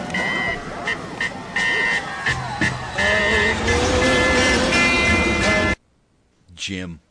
Yeah, they're perfect. they're all naming, and he just goes, Jim, and that Perfect. was all he needed to say. Yeah, that was it. That was all he needed to say. Now we go to, we jump right into 1967. They're about to go on the Ed Sullivan Show. Probably my favorite part in the whole movie. Yeah, definitely a cool part. I do want to. It's actually a funny ass part. I do want to actually get to right where they're meeting Ed Sullivan, because it's it is again one of the funniest parts in the fucking movie. Here, I'll get to it in about 10 seconds here, 9. So, yeah, but the guy doing Ed Sullivan does a great fucking job, by the way. Oh, and hell yeah! Here it is. Boys, meet Mr. Sullivan. Wait, fellas, just wait. I heard your record. Light that fire. Light your fire. Light that. Just light good, my fire. Great, fine. Just really fine. Well, I have one little thing to bring up. It's a small thing, but it's important. The guys at Network have told us that they have a little problem with one of your lyrics, the lyric, girl, we couldn't get much higher. See, because you can't say higher on Network, so they asked if you could say instead, girl, we can't get much better. Can you dig that? How about, girl, you couldn't bite my wire? I don't think standards and practices would. And you know, fellas, why don't you have a nice big smile on your face when you get out there? There's no point in being sullen. You know what I mean? Well, just do it. Kind of sullen group, Ed. You boys should know Mr. Sullivan is considering you boys. All right. I'm going to... So fucked up. How about, girl, you can bite my wire? I love that part. Girl, you can bite... I would have let that one be like, you know what? Do that one. Go ahead. Let's see if that one flies. But, you know, and this is where, obviously, one more time, you can tell it's... The music is what's important to Jim. And that's it. The words and the music. I hate to say this kind of reminds me a little of Eddie and the Cruisers, but words and music. Wordman and Eddie. Yeah. Words and music, my man. Words and music. And believe it or not, even though I kind of get where the Network censors were coming from, even back then, you know, you can't say, girl, I can take you higher, because obviously it implies getting high. But, the wordplay was clever. It wasn't just outwardly saying it. No. It was still clever wordplay. Until he does what he does in a minute. But I want to get to the part where they're talking about what to do, and it kind of proves the point that Jim was more about the words and the music than the money and everything else. Here it is. Well? Oh, come on, John. It's just a word, Jim. Stones changed when they played here. Yeah. Why don't you change your name to Sidney or Irving, Manzarek? It's just a word. Hey, man. My words, I don't care. Let's just jam. And now, direct from Los Angeles, California, ladies and gentlemen, here now, The Doors. You know that it would be untrue. We're okay sound-wise? You know that I would realize if I was to say to you, girl, we couldn't get much higher. Yeah! He said it. He said it on national TV. I can't believe that. What's he doing? What's that? What's that? Oh, Jesus, get off! Get off it! You can see his thing! I love you can see his thing! Now, fuck that. I like how he looked into the camera when he said it. That was the biggest fuck you. He looked right in the camera. Oh yeah, hi, yeah. I mean, he belted that shit out, man. As great as that is, a little bit of research said that it didn't exactly go down that way. They kind of played that up a little bit for the movie. He actually did say the line that they asked him not to say. Right. That actually happened in real life, but he says that it was an accident and he didn't just put it out there all like that. And Sullivan was pissed. Good. Yeah. So basically, there is footage that exists of him basically doing this in real life. Yes, there has to be. There has to be. Yeah, probably. Somebody need to let that shit out. I would love to see it. I'm sure it's out there. He goes from there. Jim goes to a movie set, a photo shoot. This is the famous picture of Jim Morrison, no shirt on, bead necklace. From this photo shoot, probably the most famous picture of him besides his mugshot T-shirt. Yeah. Well, dude, you look up Jim Morrison mugshot, the word T-shirt comes up after it every time. So this, though, is probably the other most notable picture. But, one of the things, he's sitting there and he's like, where's the Doors? And, she basically tells him, nobody cares. Nobody cares. They want you. So, here we go, actually. Where are the Doors? Right here. Right here. You forget the Doors. You're the one they want. You are the Doors. Come on. Yeah. There it is. Good. Be ugly. You are the Doors. You're the one they want.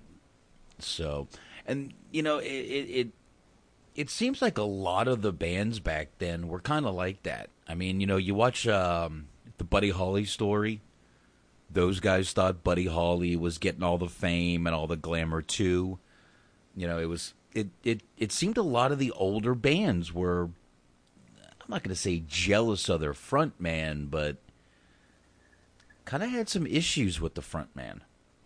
Well, that's why they're the front man, though. So you really can't get mad because they're the front man for a reason. Yeah, I would think. I mean, it's to be expected. That eventually, if you get to a certain level of success, the people that control, call the shots and make the moves are going to look at the front man and not fucking Joe the drummer.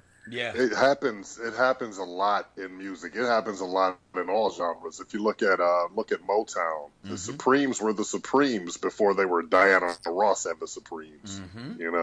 I mean, yeah, she was always the lead vocalist, but there were no plans originally for her to be out in the forefront like that. Right. The same with the Jacksons. It was always the Jackson 5. It wasn't Michael Jackson and the Jackson 5, but he was being pushed out to the forefront. Oh yeah. Oh, yeah, definitely. Yeah, remember Tupac, but nobody remembers a damn one of the Outlaws. And if you do, I'll fucking dare you to name one. I mean, I know who they are, but like mainstream, they don't go anywhere. I know who they are, but you know. All right. We do go to the part that we were talking about a little earlier. This is the party where he does meet Andy Warhol. He also meets a model named Nico. She is hot. Hot. But, he does end up going and meeting Andy Warhol, played by Crispin Glover. Another casting I don't think could have gone to anyone else. That part was perfect, absolutely perfect. But after they do meet Andy Warhol, Andy ends up giving Jim Morrison a phone that he talks to Jesus on. They go, all the people go. By the way, he's also met Michael Madsen here. Not here. I'm glad you brought him up. He's very underrated. Yeah, Michael Madsen's badass. Reservoir Dogs, many other movies. Actually, he was just in Blue Bloods a couple months ago, too. He plays Tom Baker, an old actor. One of the funniest lines when Jim looks at him and meets him, and he goes, "I know you. You got a great penis."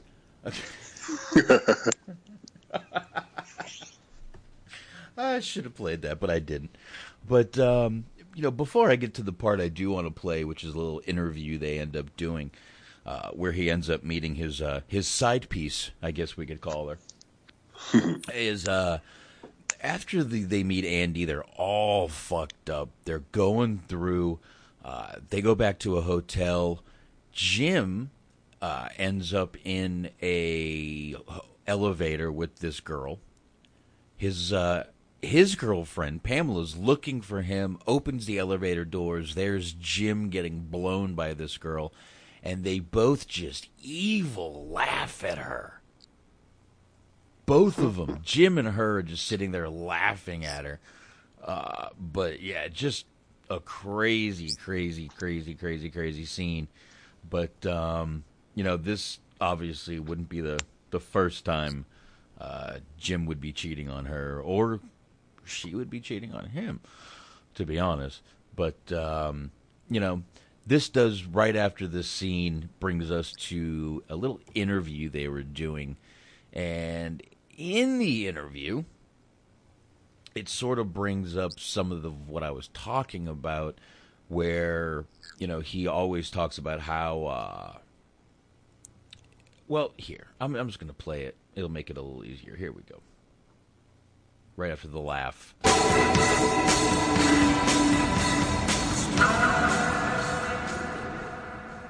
What are your songs about, Mr. Morrison? Love, death, travel, revolt. We all write the songs. I'm interested in chaos, disorder, especially activities which seem to have no meaning, like this. Morrison, on behalf of the British how press. do you feel about being called the ultimate Barbie doll? Well, I guess when you say something like that, it's a shortcut to thinking. And do you think about the dreadful reviews your new poetry book has got? I guess I didn't understand. Is it true you financed its Have publication? you bothered to read the poetry, ma'am? I mean, you keep denying that nothing good can come out of L.A. I think that's a rather provincial attitude. Do you believe in drugs, Mr. Morrison? I believe in excess. What about alcohol? Is that considered part of a shaman's wisdom? It's the American way. You know that we spend more money every year on tobacco and alcohol than we do on education? Mr. Morrison, on behalf of the British press... Where do you see the Doors 5 years from now? It's just an excuse for What do you guys spend all your money on? I believe in a long, prolonged derangement of the senses to attain the unknown. Oh, I live in the subconscious. Our pale reason hides the infinite from us. Are you by any chance in a trance now, Mr. Morrison? That brings up a little more of how his thinking goes. kind of through the movie, kind of being like, what is he thinking? What is this? There's a little bit of it right there. That's a little bit of what he's thinking. He's fucked up.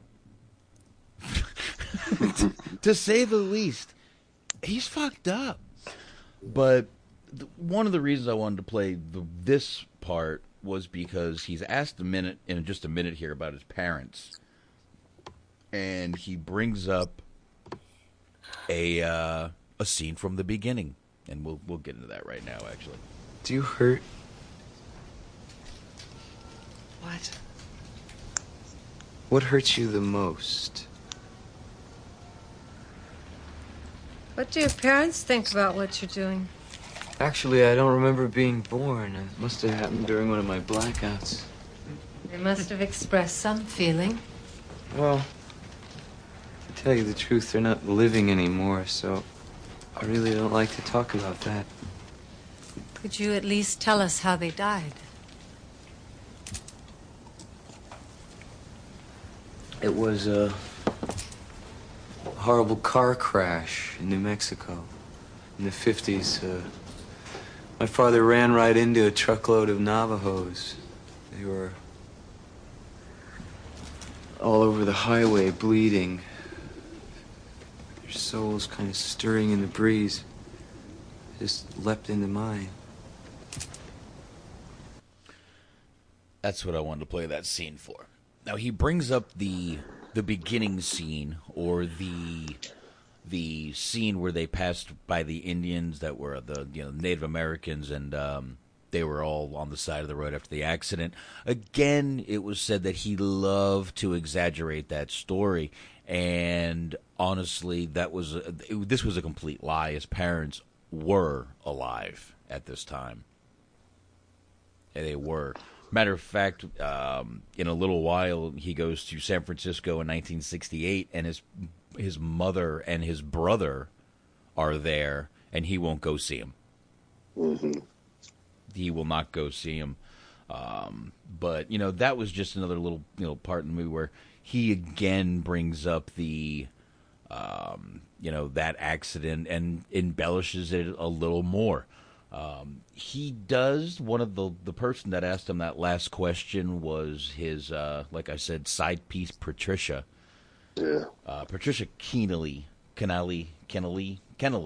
whatever. Keneally, I think. Keneally. There you go. Keneally's good. She's a freaky little chick that he ends up doing a lot of crazy stuff with. She gets him into drinking blood, and she's like very vampire-ish. Just really weird. But, he's banging her, running around the room like a crazy man. Then he goes back to Meg Ryan, does some crazy stuff in her room, literally hangs himself out of a window, asking her, will you die for me? Will you die for me? Again, just fucked up drinking. This man drank. He didn't drink a glass. He drank from the bottle. Yeah, there's no scenes where he's just sitting there with a glass. He is drinking from the fucking bottle. Now we go into another, they're at a concert. Jim is back there with Patricia, and a cop interrupts them. He asks, what are you guys doing? They actually weren't doing anything. Probably the one time he can tell the truth, and he does. And, they go through. The cop starts bothering him, and eventually the cop pushes him. He pushes back. The cop ends up macing him, not realizing, obviously, who he is. But he starts doing the concert, and you can sort of see him getting a little more angry and a little more angry. And we can go ahead and actually give me a couple seconds here. I'll get to right where I'm supposed to be. And we'll actually let you know exactly what he does here. Here, give me whoa, loud.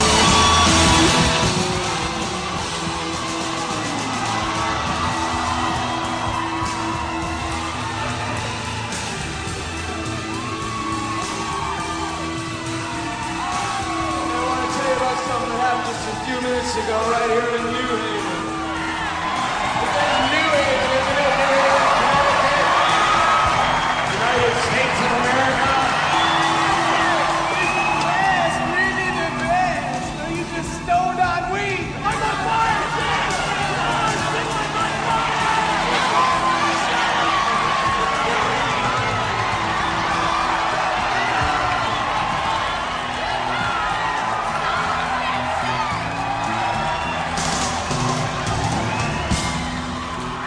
this girl backstage. We wanted some privacy, so we went into this shower stall. We weren't doing anything, we were just talking. All of a sudden, this little man came in. A little blue hat, a little blue suit. He said, "What you doing in there?" I said, "Nothing." And he said, "Well, you better get out of there, or what?" And he started pushing me. Yeah, so I started pushing back. I didn't like that.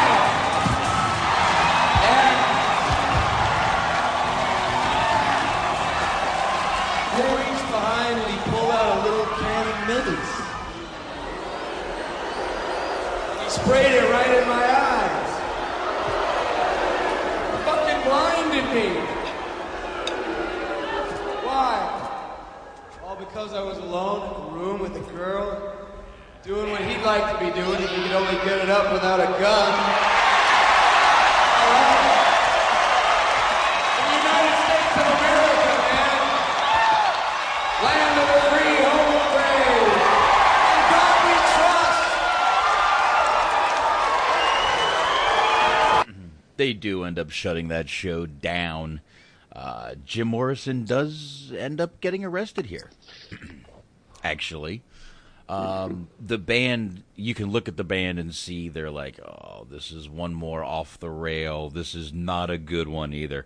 But yeah, you can just look in their eyes where they're like, oh shit, this is gonna go bad.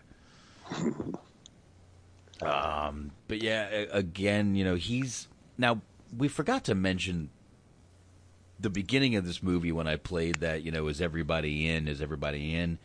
He's sort of doing a spoken word in a studio by himself. Big, fat, bearded, long-haired Jim Morrison. And, does glimpse back to that part every now and then. But we get to the part now where we finally see Billy fucking Idol. Billy Idol. Now, before I get into Billy Idol in this movie, Billy Idol was supposed to play Michael Madsen's part of Tom Baker. He ended up getting the smaller role of Dog because he was in a motorcycle accident. He was really not cleared by doctors to go, but really wanted to do this movie. If you watch this movie, he's either sitting, lying down, or on crutches throughout. He's and there's a reason. He was fucked up badly in a motorcycle accident and just really wanted to do the scene in this movie.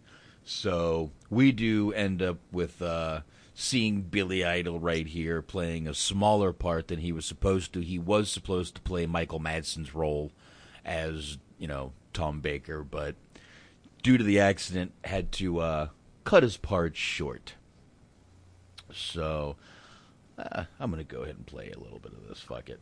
A little bit of Billy Idol. Right about now. Yeah, morning. Pour me my breakfast, Dolores. Yeah, what's the matter with Jimbo? Can't handle it, eh? He's pussy whipped, man. Hey, Jim, eat this, man. We got one last place to go. Ray's getting married this morning, remember? Life, she cried. Oh, can't eat that, it'll make me sick. Give me a Dos Equis, will you, Dolores? And Rainbow Stiz. Hey, what happened to you last night? You bet me $1,000 you're gonna walk on the ledge of the 9,000 building after the gig. Let's go right now. Complaining about going home to your sanctuary. We were gonna make a fucking movie. You bet me $1,000, man. Give him a double. The triple. Imagine me and Morrison in a movie together. Yeah. Two powerful, two Irish, two-fisted fucking drinking guys in the same movie together. Yeah, man, I'll direct the shit out of it. Dennis Hopper can do it. I can do it. We'll all three direct it. A real road movie, though, in black and white.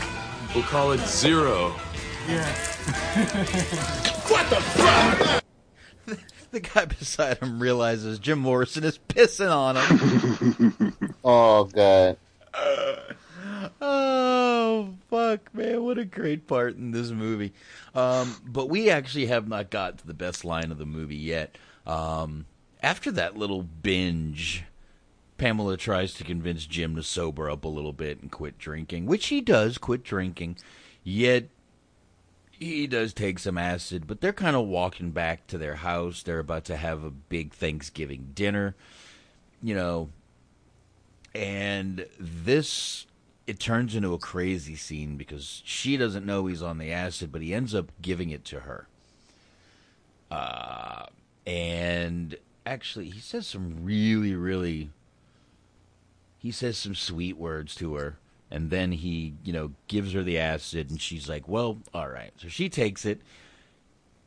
This party is a disaster. Absolute disaster. Jim brings out the duck. It's, my God, what's blacker than black? Whatever it is, that's what this duck that they're supposed to be eating is. Yeah, I got nothing for that one. That was just strange. No. Yeah, it is. His wife is sitting there just tripping balls. She's tripping. And just, you know, she starts going. She's reading over these papers, and she's telling him, I'm going to organize this, and I'm going to take all the cuss words out. All the cuss words.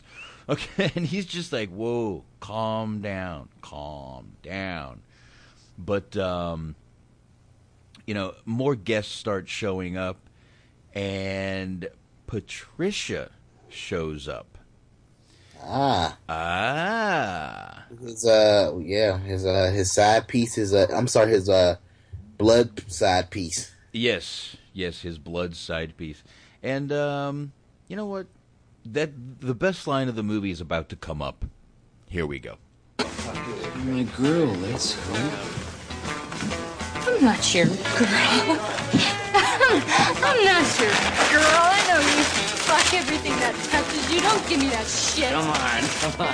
Hey, I love my girl. Hey, listen, everybody. Now, Pam and I, she's looking good, and to celebrate. Woo! Patricia? Hi, Jim. Hey, Pam, have you met? Do you know? She wrote this great. Okay, just real quick. This is one of the most dangerous situations you could get yourself into. Yes. This is your main girl and your side girl in one room staring. Worlds colliding. Oh, this is bad. bad. It's never a good sign for anybody involved. This is bad. But again, this is where one of the best lines of this movie are in just a few seconds. Review of my poetry book. Jim, why don't we go eat that turkey, huh? Come on, Pam, let's go set those plates. Patricia Keneally, are you Patricia Keneally? You must be Pamela. You actually put your dick in this woman, Jim? Well, sometimes, yeah. The best line and the best comeback. You actually put your dick in this woman, Jim? Well, sometimes, yeah. Yeah, I did. That's a valuable lesson this movie taught us. If you take the right drugs, wow, with the right woman, the sex can be amazing. Well, this scene gets even crazier. I'm not going to play much more of it, but this scene gets even crazier. She starts going off on him, pulls a knife on him. He ends up sitting there basically telling her, go ahead, kill me. Kill me. Go ahead, kill me. And they end up, you know, crying and holding each other. Pretty much. In the movie. It was like a weird makeup session. Yeah, definitely was. Now we jump over to where, like I said, Jim does the 1968 San Francisco concert. He's told that his brother and his mother are there, and he just says, I do not want to see them. I do not want to see them. So, they're at, well, what should I do with them? What should I do with them? He just walks on stage. does not give a shit at all what happens. But, you know, he, from this concert, you know, obviously he's having some issues. He goes back to his house, and what does he find but his girl with another guy? And, here. I've been so lonely, I miss my girl. Oh, hi. I didn't realize you were entertaining. Hello, Jimmy. I hope you're cool about this. Don't forget your smack on the way out. Don't forget your smack on the way out. I just want to play that line. That's another great line in the movie. She's sitting there getting, you know, on heroin. While the music is playing, you know, in the background, another argument is ensuing, and they are arguing. He throws her in a closet, sets the closet on fire. Now, we said we bring up some of the Native American tones in this movie. Here's another one right here. He's seeing it. Now, he's seeing the Native Americans while he's at the concert. Now, what's a little different about this scene is while Jim is dancing around on stage, Ray gives a look like he sees it. If you look at Ray, he gives him a look like he sees exactly what Jim is seeing. And, you know, just a little bit weird, kind of you can just see where Ray is like, holy shit, what the fuck is going on? But, you know, and like I said, he sets he basically sets the room on fire and leaves. Yeah. He's dancing around on stage. Like I said, Ray sees that. And, you know, the Native Americans dancing with him, and he's a little freaked out. The next scene, we go to, you know, while he's doing the stage, he's doing his little blood ritual with Patricia. She's a creepy chick, dude. Fucking vampire is what she is. But yeah, he's jamming out here, and you know, and again, just dancing on stage with what we see as Native Americans. But like I said, though, Ray finally sees it for the first time. Ray sees it now, but you know, we go from there, and they start playing in the studio. Here, I'm gonna go ahead and play this. Fuck it, I need a drink. Come on, come on, come on, come on now, touch me, babe. Can't you see that I am not afraid? What was that promise that you made? Why won't you tell me what she said? What was that promise that fucking you made? Annabelle prima donna's too drunk to fucking see. I'm gonna love you till the heavens stop the rain. I'm gonna love you till the stars fall from the sky. You and I. All right, obviously in this scene you can tell he is drunk off his ass, damn near too drunk to sing. Not just too drunk to sing, though, but he's got a lot of shit going on in his life. But you know, they do cut it, and another great line in the movie. I'm going to go ahead and play it. It's a terrific day, Jim. We just had a bit of a technical problem in here. What's his fucking problem, man? Hey, Paul, babe. Yeah, right here, babe. Why don't you suck a fart out of my asshole, you slave-driving fascist... There you go. Suck a fart out of my asshole, you slave-drying fascist motherfucker. I like that line. I do. I don't know why, but I do. Now, there's something I want to bring up in this scene. A little bit after this, they go through their little fight. They're throwing shit around. While they're arguing about the fact that Jim can't sing, they're watching the television, and something pops on the TV. It's a jingle, and the jingle sounds really familiar to Jim. It should. It's Light My Fire. Once again, though, this brings up... Here, I'm going to go ahead and do it. Why are you fucking us up? Huh? I love you, man. You are my own fucking flesh and blood. Life and me. Fucking animal. Catchy tune. Sold it to a commercial?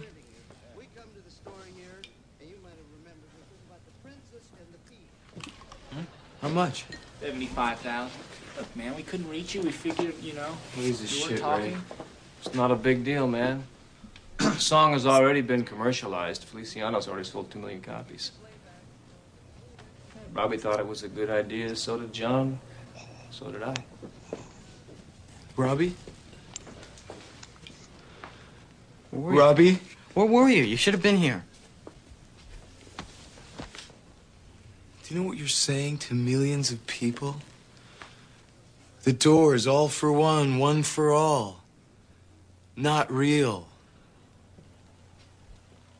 It's not about money, you know, or records, or success, or these desires that you have, you know? It's about using the music to break through, wasn't it, Ray? I don't know. See, this is another part right here, once again, showing that he cared. It was the words and the music that he cared about. It really was. You know, and that was part of it. Now, he ends up throwing a TV here. That's actually real. He actually did do this in the studio. He got that mad that he actually did throw the TV and break it. According to, you know, the band members that were, you know, had something to do with this movie. That really did happen.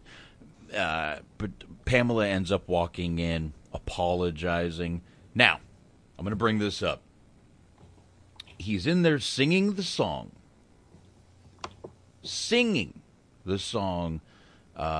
Recording an album. Here, I'm going to go ahead and while he's recording... This number. Successful hills are here to stay. Everything must be this way. He sounds better, doesn't he? You know why? He's getting blown. That's why. Jim Morrison was Notorious B.I.G. before Notorious B.I.G., goddammit. Wow. Wow. This man was the pimp of all pimps. He's sitting there recording an album. This song, when we hear it, just realize he's being blown while we're fucking hearing it recorded. Just know that. Just know that. But yeah, I mean, he's just, sitting there Not all singing. heroes wear capes, Box. Hey, man, I agree. I do. I agree with you. We're actually only about 30 minutes left in this movie. Now, right after that scene, you get a quick glimpse, and it just flashes to it, of the end of the movie where Morrison is lying in the bathtub. Really quick, they flash past it, and then they go right to the next scene. I'm sorry. I actually did not mean to have audio on at that point. Sorry about that. And they flash off to the next scene, which they're on an airplane, flying out. This is the part where Jim starts talking about nothing wrong with being a large mammal. Now, this is where he's getting really, a little fatter. And, again, Val Kilmer had to actually gain this weight at the right time to film these scenes. So, another kudos to him on the playing of this scene, of this role. Just amazing by him. But, this is a weird conversation they're having on the plane. I don't know if it's worth playing. It's an odd conversation, but a lot of the conversations in this movie are pretty odd. So, but they do go, they're on their way to a concert. They're 2 hours late for the concert. But they do end up at the concert. And, it's a bunch of shit going on. Morrison ends up, he's picking up a joint and doing stuff on stage. They're telling him we're going to shut this shit down, all this kind of stuff. People are jumping on stage with him. It's a crazy, crazy, crazy fucking scene. But once again, Jim Morrison starts going the fuck off the goddamn rails. Pretty bad this time. And again, he is seeing the Native Americans as he's going off the fucking rails. It's almost like the Native Americans were his Grim Reaper. If you watch the movie, they were sort of the Grim Reaper to him. Teasing him, I guess you could say, if you want to get a little deep with what it was. That's what I believe it was.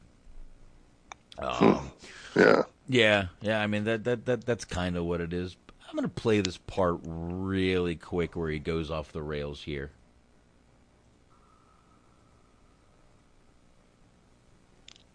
You're all a bunch of fucking slaves! How long do you think it's gonna last?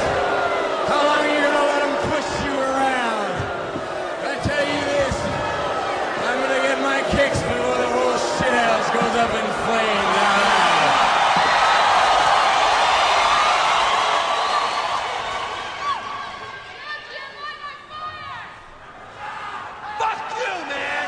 That's the word. That's a very little word. Come on, let me have it. All your little hatred. You don't eat shit, wouldn't ya? Adolf Hitler is alive and well and living in Miami.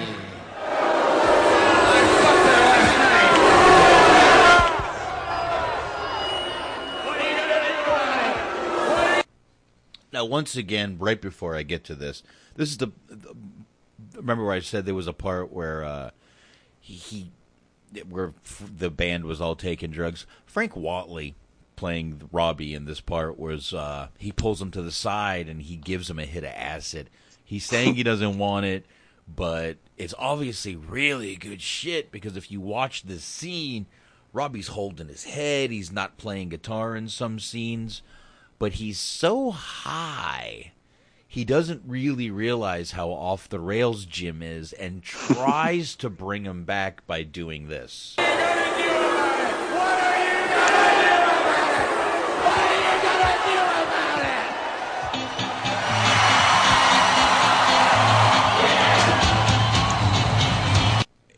You need to visualize this scene. Robbie has got his eyes closed. He's just like, oh, I felt that was where I needed to play. He tries to bring Jim back, and he does a little bit. He actually does a little bit. He does bring him back to a little bit of reality. And, they start doing this. But Jim is just changing up the song, making it a little bit crazy. He, again, I think he stops it. He stops it one more time here. Can't you see that I need some help? What was that? Wait a minute. Bullshit. It's fucked up, man. It's all bullshit. It's all fucked up. I'm coming out. Miami Beach, Florida, huh? Hey, I went to Florida. Now, there's really, it's all a bunch of yelling and screaming from here.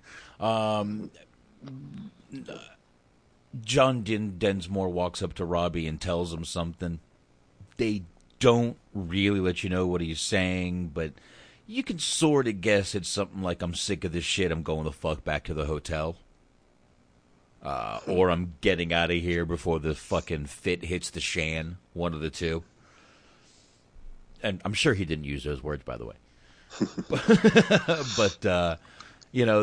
that's pretty much. But he ends up, Jim on stage still singing, and chicks are running up there naked. He ends up down there again. He ends up jumping off the stage. Now, real quick note: when they're trying to grab him after Jim ends up exposing himself here, when his crew is trying to grab him, and he falls back into the audience. 2 stuntmen were supposed to catch him. Well, they didn't. They didn't. He fucked up his elbow. As a matter of fact, there's a scene in the movie Heat where he's sitting there, and if you look at his elbow, you can see a giant bump, like a giant fucking knot on it. Still from this movie. Oh, wow. So, his injuries tie into yet another movie, which is pretty funny. But I'm actually right there now. They're about to push him off the fucking stage. So we're actually almost done with this. Now, after he does that, he falls off the stage. He just keeps the mic and starts, going on with Break On Through. Basically, they got him going around in like the circle in a campfire, and there's all kinds of people dancing around him. And of course, Native Americans that he's seeing, no one else is seeing, dancing around him. Just a real big part in the movie, obviously, is the Native American tones, that he sees, and the fact that little accident that he saw affected him for life. It really makes you think a little bit. I'm not going to lie, I've smoked some of a joint, but I'm going to tell you, it makes you think, what if he never saw that accident? What if that never happened, he never saw that accident? Would we still have got the same Jim Morrison? I don't know. I think maybe not. I think he might have just had a regular life as just a regular guy with a regular job. None of us would have ever known him. So that incident that may or may not have happened could have really been like the, how do I say this? The ripple in the water that kept going and made Jim Morrison what he was. Yeah. Yep. I'm not quite sure how to put that, but that was very well said. Actually, the rock thrown in the water to make the ripples. That's what I should say. Yeah. That. What do you think, Anthony? You think we still might have gotten him, or you think if he never saw that accident, we might not have gotten the deep, poetic Jim Morrison we did? Anthony's not there, I guess. All right. Yeah, I think. That's fine. Where? Oh, there he is. Did you hear that question or no? Yeah. No, we broke up a little bit, but I'm there. Can you repeat it? All right. Sorry. Yeah. Do you think we would have got the same Morrison had he never seen that little accident when he was 4 years old? Honestly, probably not. Okay. All right. You know what? I'm not sure either. I don't think we would have. I think that accident... Yeah, I mean, the talent was still there, but that probably enhanced his thought process on how he looked at the world. Yeah, how he looked at the world. That's a good way to put it, because he really did. I mean, it shows in the movie not only, but it shows, I'm in reading Wiki that one moment just took over his life. Yeah, I mean, this is like a, I guess not similar, but a different kind of type of question. Okay, That's what changed. That's kind of like what altered his life, right? Right. Ask yourself this question though: like, if there was no Hardy Hard, if there was no Bill Cosby, maybe a lot safer women, but would there be a Richard Pryor? Because remember, like before Richard Pryor became Richard Pryor, he quote unquote was he was like trying to do Cosby shtick. See, and basically it took somebody saying, "Hey, that's not really your deal," and he went in the opposite direction. You know what the funny thing is? You have to take that even further. You have to say, if there was no Richard Pryor, would we have an Eddie Murphy? Eddie Murphy, and it continues on down the line. Yes, Mark sir, Lawrence, it does. Dave Yes, Chappelle, sir. Absolutely. That could be. That's literally. This is a Pandora's box of a question. Yeah, you need certain things to happen in order for future things to happen. Yeah, all it takes is a moment, All it takes is one moment. Yeah, I mean, I know we're getting a little pot talky here, but Jesus, what fucking movie we're watching? If I'm not smoking a joint, I'm not doing this fucking movie right.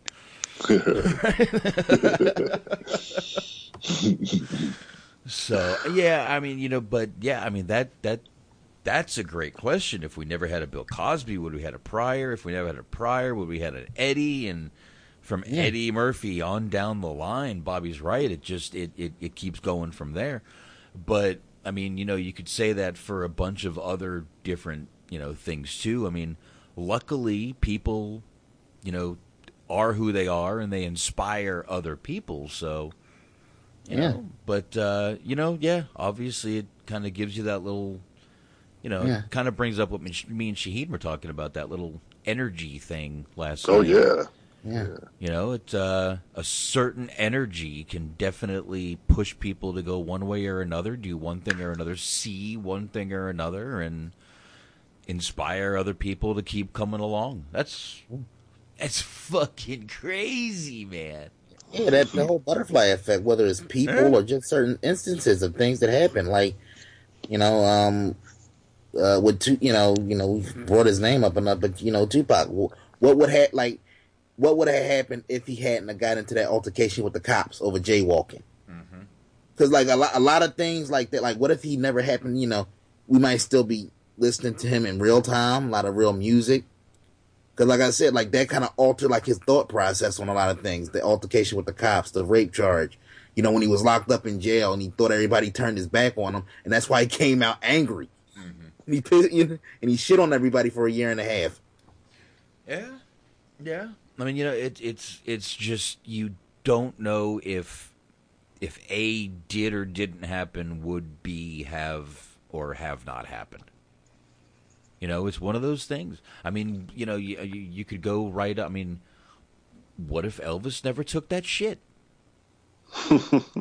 I know it's a funny way to say it, but I know what you mean, though. What if he just got up and decided, I'm going to skip the shit, got right in the shower? You never know. Might have still had, much more. What if Biggie didn't leave the fucking club that night? What if it didn't get shut down? You know what I mean? What if? Yeah. What if?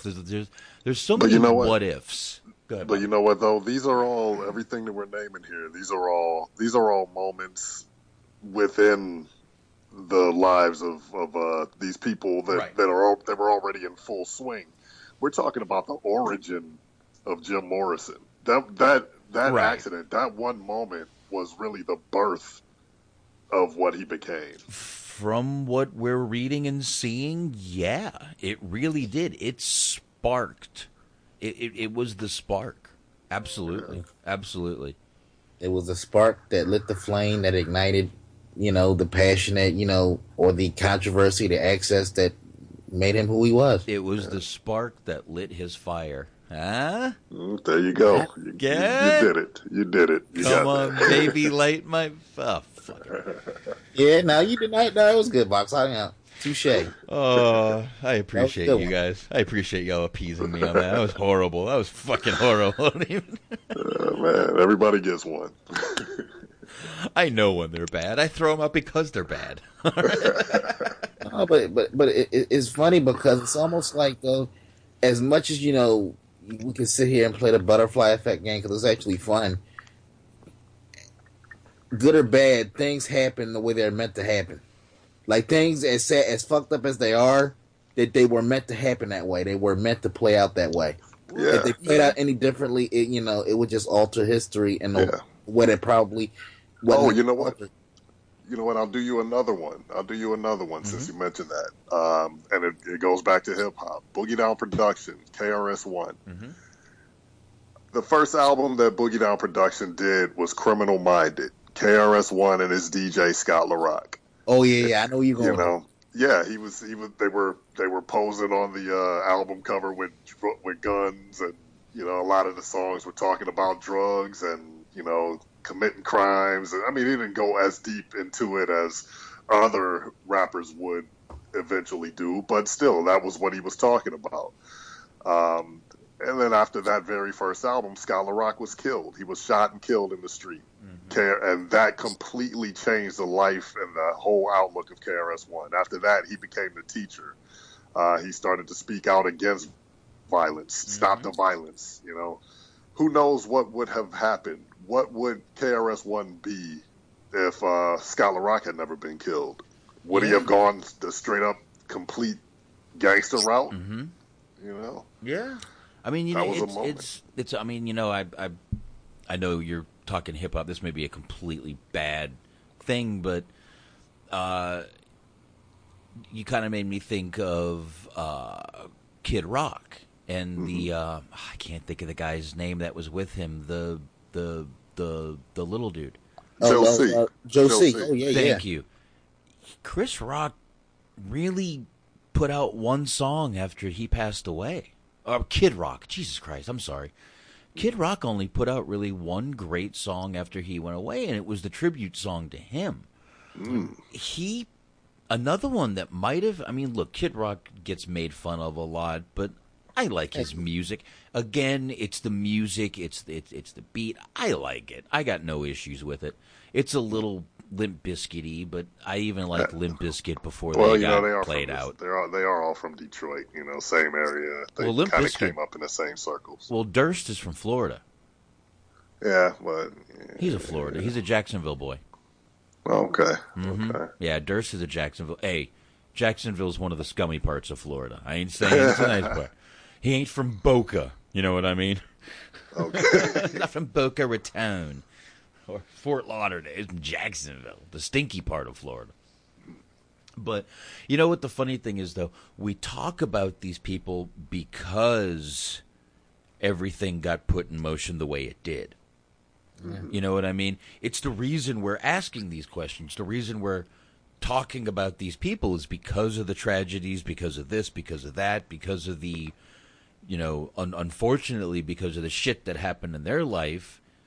It is the reason that we still talk about them and, you know, have questions about it and shit like that. I mean, but complex. They're complex individuals. It's like that's what makes people who they are. The complexities, like, and especially the deeper you dig into it. Yeah, the deeper you dig into, like, you know, the history, and if you're fair and you're balanced, you understand that certain things happened along the way that made them who they were. This car accident. I mean, like I said, if you're a 4 or 5 year old kid and you see somebody, you come up on an accident like that, that's going to affect you. It should. You know what I mean? If you're fucking Tupac Shakur and you're raised by women, you're surrounded by women, you don't have any father figures in your life, but you're raised by women, right? And you're coming out with positive songs, you know, about, you know, Brenda's got a baby, you know, keep your head up. You're supporting women. Yeah. And then to turn around and have one of your sisters, when somebody that you always spoke fondly of, accuse you of rape. Because I mean, it's not a coincidence. And I know I'm going off on a tangent here, but I'm leading to a point. It's not a coincidence that we go from Tupacalypse Now, where he's very political and he's civic minded, and by the time he got out of jail, first album out of jail is All Eyes on Me. I mean, there ain't one positive. I mean, that's a classic album. I love it. I play it to this day. But there really isn't a whole lot of positivity. It's a lot of anger on that album. Yeah. From if you look at his first commercial album to his last commercial album while he was still alive, you see the difference. Oh yeah. You see the difference. Yeah. And once again, if you know the history of it, you understand why. He didn't just make that album for the hell out of it. Right. That was just his mindset at the time. Yeah, shaped by his experiences. Yeah, yeah. And, you know, talking mindset, I'm going to kind of roll back into the movie here. You know, obviously at this time, Jim Morrison's mindset, he's a little fucked up, more than he was. A little. Problems rolling in. I haven't even got to the problems after he gets arrested. You know, and right before he gets arrested at the show, he gets into a car accident with all the guys. You know, Tom Baker and all of them. He hits a cop, runs smack into a cop. drunk as fuck. Now, he does go to court for this little Miami indecent exposure thing, and it gets a little bit of trouble, but Patricia is there and proceeds to tell him that she's pregnant. Now, I want to get into this a little bit. Patricia said she was pregnant. Now, there's no DNA proof out there that Jim Morrison has an actual child. Yeah. Okay. There is a guy who's come out, not very recently, but sort of recently, named Cliff Morrison, who claims his dad is Jim Morrison. He actually has a song, Lizard Sun. I believe the name of the band is Cliff Morrison and the Lizard Sun Band. But he's never, done the DNA thing and proven he's Jim Morrison's kid. So there's a lot of questions over whether Patricia was lying to try to get Jim or if she had an abortion. She's never said, and there's really no final word. And really, just you have to look at the time. Look at the time frame. How can you really prove that? Mm-hmm. I mean, DNA, like I said, the whole DNA testing that really didn't become a thing until like the late '80s, early '90s. Mm-hmm. There people got murdered back in the '50s and '60s, unsolved mysteries forever and a day because there was no way to preserve evidence back then. Yeah, absolutely, man. Yeah, but I mean, he not only though is she tells him that's one bad thing, but more bad things just keep piling fucking up on this poor guy. He starts heading towards where all his crew is, and just here he starts getting all this news. Here you go, cancellations and everything. Everywhere, Jim. Jacksonville, Dallas, even Kent State University canceled, man. The press, for the first time, they really turned against us. We're fucked. New York, Pamela's called 6 times. Catherine, Patricia, Judy, Gail's pregnant, she says. You gotta go to the dentist. Look, Jim, go home, get some sleep, get back to your words, okay? And wash your hair. Take a bath, Jesus, Jim. This guy really despises me. He won't even invite to Woodstock. 20 other bands. Hendrix, not Janis. Really heavy. Radio station points from their playlists. It's a big city. Philly, Cincy, Chicago, Detroit. We dragged this appeal out for years, Jim. We can keep you out of jail. The FBI's behind it, Jim. They had memos on you in Phoenix. They extradited you to Miami a little. New image. We can build it back slow, quiet, the beard, the elder of the tribe. We want the world and we want it. Alright, he's freaking the fuck out a little bit here. I mean, downward spiral is what he's on right now. Just everything going wrong. They actually find him in the next scene outside, sitting on the ledge, drinking, screaming, yelling. Of course, we mentioned before that Pamela was sort of his rock, and she does end up getting him back in. Now, again, the camera crews were there filming this. This is something else that could be on film. I don't know if it is or isn't. But in the movie, there's camera crews filming it. And in plain sight. It's not like, oh, look, there's a boom mic. But he's literally he's walking on the ledge. He's basically dancing, and she finally pulls him in. Just another, obviously, a kind of thing he touched on throughout the movie is he does kind of want to die. You know what I mean? But, they show him at a birthday party in a little while here. And he's kind of saying goodbye to the Doors because he thinks the career is their whole thing is over. It's just done. They've ran their course. Gives them all gifts. The gift he gives them all is the American Prayer Book. I guess while we're on this, I guess I don't. Who knows when this ever come up again on the show? But are you guys familiar with the 27 Club? Oh, yeah. U-Box? No, go ahead. Basically, it's a list of popular musicians, artists, actors that died at the age of 27. Mm-hmm. They say between, like, I want to say 1969, 71, 72. Yeah, like Jim Morrison, Jimi Hendrix, Janis Joplin. Janis Joplin, yeah. And then for a more modern day example, you got Amy Winehouse. Wow. All dead at 27. Wow, man. Guess if you're a rock star, you make it past 27. Fucking count your blessings. Right, that's an accomplishment. It's basically like it's kind of like become like a myth type of thing, kind of like I guess like the Curse of the Poltergeist, some shit like that. Right.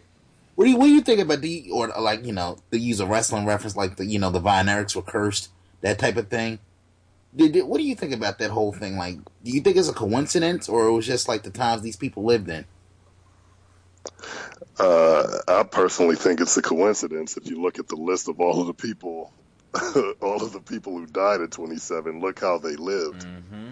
You know, it's just a crazy coincidence that just happened to be the number. But they were all on heavy drugs, man, and they lived such a fast life. Yeah, B-Megs is bringing up a couple. Hank Williams Sr., Brad Knoll of Sublime. Oh, yeah. Brian Jones, yeah. He's bringing up a few good ones. I forgot Hank Williams was that young when he died. Well, you used to wait. Hank, he was only 27? It's crazy to think that, isn't it? Hank Williams Sr., man, he was a party guy, dude. I'm surprised Hank Williams Jr. is still alive. He's a party guy and a half, man. But, yeah, I'm surprised he's still alive. But, yeah, man, 27's obviously is a rough fucking age. Jeez. I mean, I'm not even trying to be funny, but, you know, it kind of makes you wonder, like, how so many people survived as long as they did. Like, you look at a guy like Robin Williams, like, who I mean, I miss that guy every day, man. But clearly, he did a lot of drugs in his prime. Oh, yeah. Clearly, so it kind of makes you wonder, like, how did he hang on for so long? Dude, look at Keith Richards. Look at fucking Steven Tyler. Look at that. Fuck that. Look at the Rolling Stones. Look at Aerosmith. Both the whole band. Yeah. They're still alive. Look at AC/DC. Still alive. Those guys did more fucking drugs than you can imagine. Vince Neil of Motley, dude, that guy's been doing drugs and banging chicks since the 80s. Mm-hmm. All those glam metal guys, dude. That's what they were. That was when rock was still fucking cocaine and fucking big hair and banging anything. I mean, you look at somebody like all of the drug. You think about it. When Richard Pryor died from MS and not a drug overdose in the 80s, that probably threw a lot of people for a loop. Jesus, B-Megs is bringing up everyone. Fucking Mercury, Freddie Mercury, Bob Marley, Sid Vicious. Jesus. All right, stop now, B-Megs. You're depressing me. Freddie Mercury. This will be another show. You're depressing me, dude. I can't believe. I didn't realize Marley was only 27, too. Yeah. Man. Anyway, let's fucking finish this movie. We got like So, 5 wait, minutes real left. quick, was Kurt Cobain 27? No, I think he was younger. Hold on. He was in his 20s. I know he didn't make 30. I think he was younger than 27. Elvis Presley, no. Elvis was up there. 50-something when he died, I think. Yeah. No. Which is not old, but you know. Yeah, let me give me 2 seconds here. Let me look up this Kurt Cobain thing. Let's see. He was born in 1967, so he was 27. Son of a bitch! Wow. I knew it. Although Yeah, it might. getting creepy. Wait a minute. February. Yep. April 15th. It was after his birthday. He was 27 years old. Holy shit! I'm so fuck that. Coincidence, my ass. Jesus. The more you think about it, the fuck is about 27. Jesus. Elvis. I thought Elvis was like 33 when he died. 32. No. Give me a second here. How old was that fat son of a bitch when he died? Look, I love the guy. Don't get me wrong here. But let's see, he was born in 1935, so he was... Hold on here. We go... What do we do here? We do 1977. He was born in 1935, so he was 42 when he died. Yeah, he was 42. Yeah, let me see. I actually pulled up a list here. Who else? You guys might know. Let me see. Oh, don't do the list. I'm going to get so depressed, dude. I'm already depressed. This fucking Freddie Mercury thing just killed me. I forgot he was so young. Do you know how much more Freddie Mercury I would love to hear? Yeah. You have any clue? A lot of them on that list, man. Oh, a lot of them. Yeah, even Sid Vicious, man. He had some great fucking music. Oh shit! I know you guys know this guy, Ron Pigpen McCormick. Mm-hmm. I remember him. Yep. I remember him. God damn, I remember his name. Let me see here. Wallace Wally Johan. I don't know who he is. You see here, Chris Bell, Cecilia, D. Boone, Kurt Cobain. We got him. Oh, Pigpen was one of the Grateful Dead founders. Damn it. Yeah. Oh fuck yeah! I know Bobby. I know this guy. Stretch. Jesus. Oh yeah, Live Squad. Yeah. All right. While Anthony's depressing us, I'm going to try to finish this movie. We got like 5 minutes left. The ending is depressing, so might as well end on a depressing. No, we can cheer the shit No, don't worry. up. We're not. I'm only joking, folks. We're not going to end on a depressing note. No, absolutely not. I believe that a kid's birthday party. Jim is at a kid's birthday party again. He was saying goodbye to the band. He's got the Indian hat on, and he's drinking from the bottle as usual. And looks over and sees a kid walking through the crowd. The kid is him as a young kid, the kid we saw in the beginning. And he sits on the lap of an older gentleman. The older gentleman that he's looking at is the guy that we saw in the beginning, also lying there bleeding on the ground. His face is painted, but it's him. So that's just another one of the little references of the Native American things. But the last clip I'm going to play is when Ray walks up and says, "Hey, you got a plane to catch," and here we go. I'm going to back up just a little bit here. Oh, by the way, he passes out, then Ray wakes him up.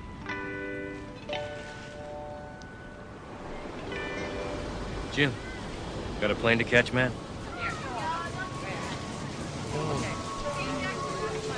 Yeah. We're reaching for death on the end of a candle. We're trying for something that's already found us. Last words.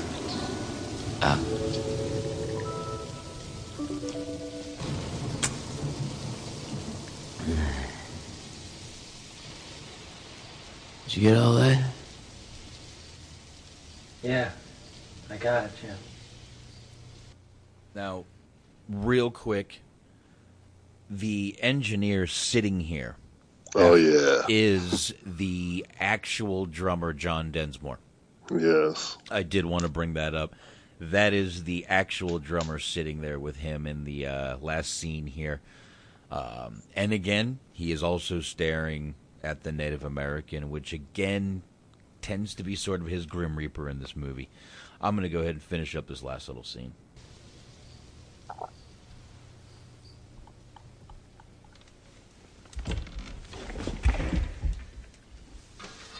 Come on, let's get some tacos.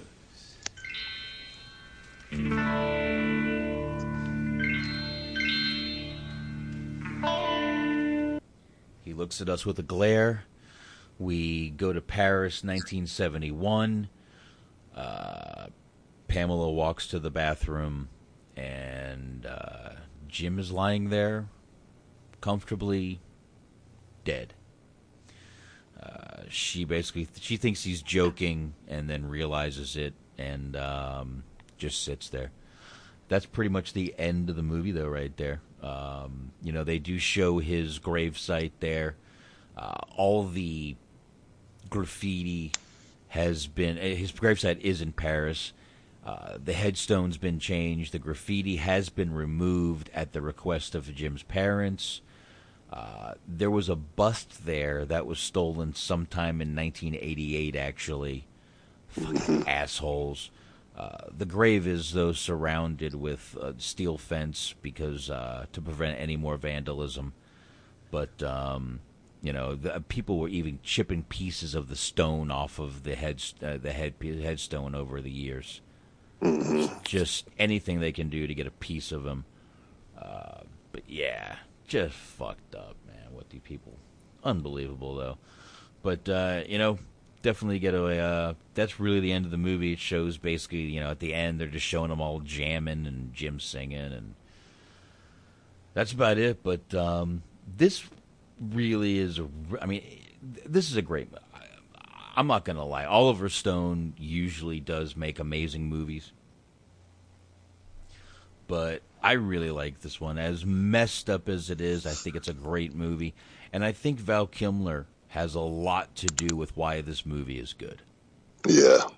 Yeah, it wouldn't have been the same with anybody else. No, and looking through some of the people he had for this role...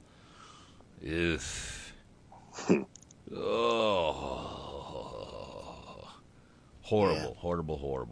Horrible. Any of them. Imagine Travolta being Jim Morrison. But I guess overall, though, would you say it was a fair portrayal? Do you think he took liberties with the the stories and the character? In other words, basically, what I'm trying to ask you guys: do you think he was fair to the memory of Jim Morrison with this movie? Do you think it was a good representation? Go overall? ahead, Bobby. Well, I would say, the Doors existed before my time, so all I know is what I've seen, read, and heard. But everybody involved in the band, the surviving members, and even Oliver Stone himself says that he took some liberties. It wasn't a complete accurate portrayal, but it told the story. The basic story was told. And it was Hollywood. It was show business. So he had to make it a good movie as well as telling the story as accurately as he could. Yeah, I'll agree with that. They were before my time, too. I was born 4 years after he died. So before my time, the music, like I said, my sister's friends got me really into the the Doors, Led Zeppelin, more bands, Pink Floyd and all that, more bands than that, but that's a lot of them right there. I'll be honest, I don't care what liberties he took in this movie. I think the casting for the movie was definitely a plus. It made the movie to where it was just that. Even if it wasn't a complete accurate depiction of their career, it was a great movie. And that means more to me than being accurate, to be honest. You know what? This is the age of information. At this point, if I want accurate, I'll go to fucking the Google and look it up. You're absolutely right. You can find all the information. Exactly. And I know this movie was in 1991 before you could do all that, but even back when this movie first came out, I thought it was an incredible fucking movie. And I still do to this day. This was one of the movies when I lived alone in my apartment, I would put on the VHS at night and fall asleep to it. It would play, it would replay one time, and I would, and that was it. But I would put it in the VHS, and this was one of the movies I would fall asleep to. Yeah, it's on my short list of movies that I could watch repeatedly every day and never get tired of it. Absolutely, yeah. I could watch it. And for a 2-hour and 20-minute movie, it goes very fast. It does. It really does. It does, man. Real quick, I'll do a few trivia things on this. The Doors music was playing constantly during filming. Yeah. They had it playing. I already mentioned this, that for a year he played this part. Val Kilmer, there he is. In the scenes where Morrison was stoned, he was actually wearing contact lenses to make his pupils as dilated as they were. Obviously. Now, in the movie, obviously, and in a couple of the songs, he brings up Mr. Mojo Rising. Oh, yeah, I like this fact. Obviously, an anagram of Jim Morrison. Now, this brings me to a little point I'm going to bring up. I had a friend in Florida who his name was also an anagram of Jim Morrison's. I'm not going to mention his name. I don't think he would listen, but I don't think he'd like his name mentioned either. But he really thought he was like the Jim Morrison reincarnated. He would try to sing like him, and he would wear the leather pants and the white shirt, and he was a weird cat, but he was a cool guy. Kind of got me into smoking pot. So, but whenever I hear Mr. Mojo Rising, I always think of him. It's just weird, just a weird thing. He was one of my first friends down there when I moved there. So, but yeah, Doors were never invited back to Ed Sullivan's show, by the way, after using the word hire. Yeah, never. Yeah, I like that. I'm sorry, I don't know if you were going to mention, but Ed Sullivan told him, he said, you will never be back on the you'll never do the Ed Sullivan show again. And what did Jim Morrison say? He said, we just did. Yeah, we just did. We just did the show. Why we need to come back? Yeah. So they got that Martin Lawrence treatment. Banned for life. Pretty much. Pretty much.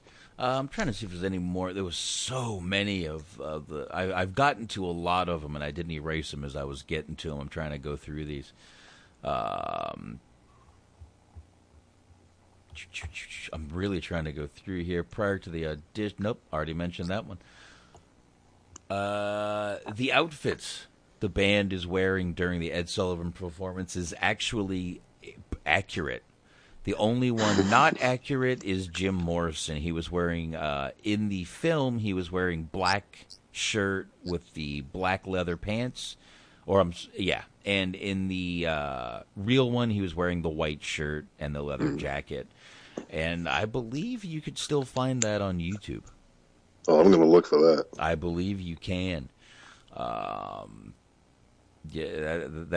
actually is. I believe you can still find that on YouTube.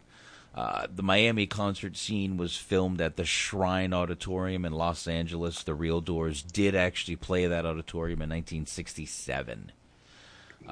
Michael Madsen actually did audition for the role as Jim Morrison.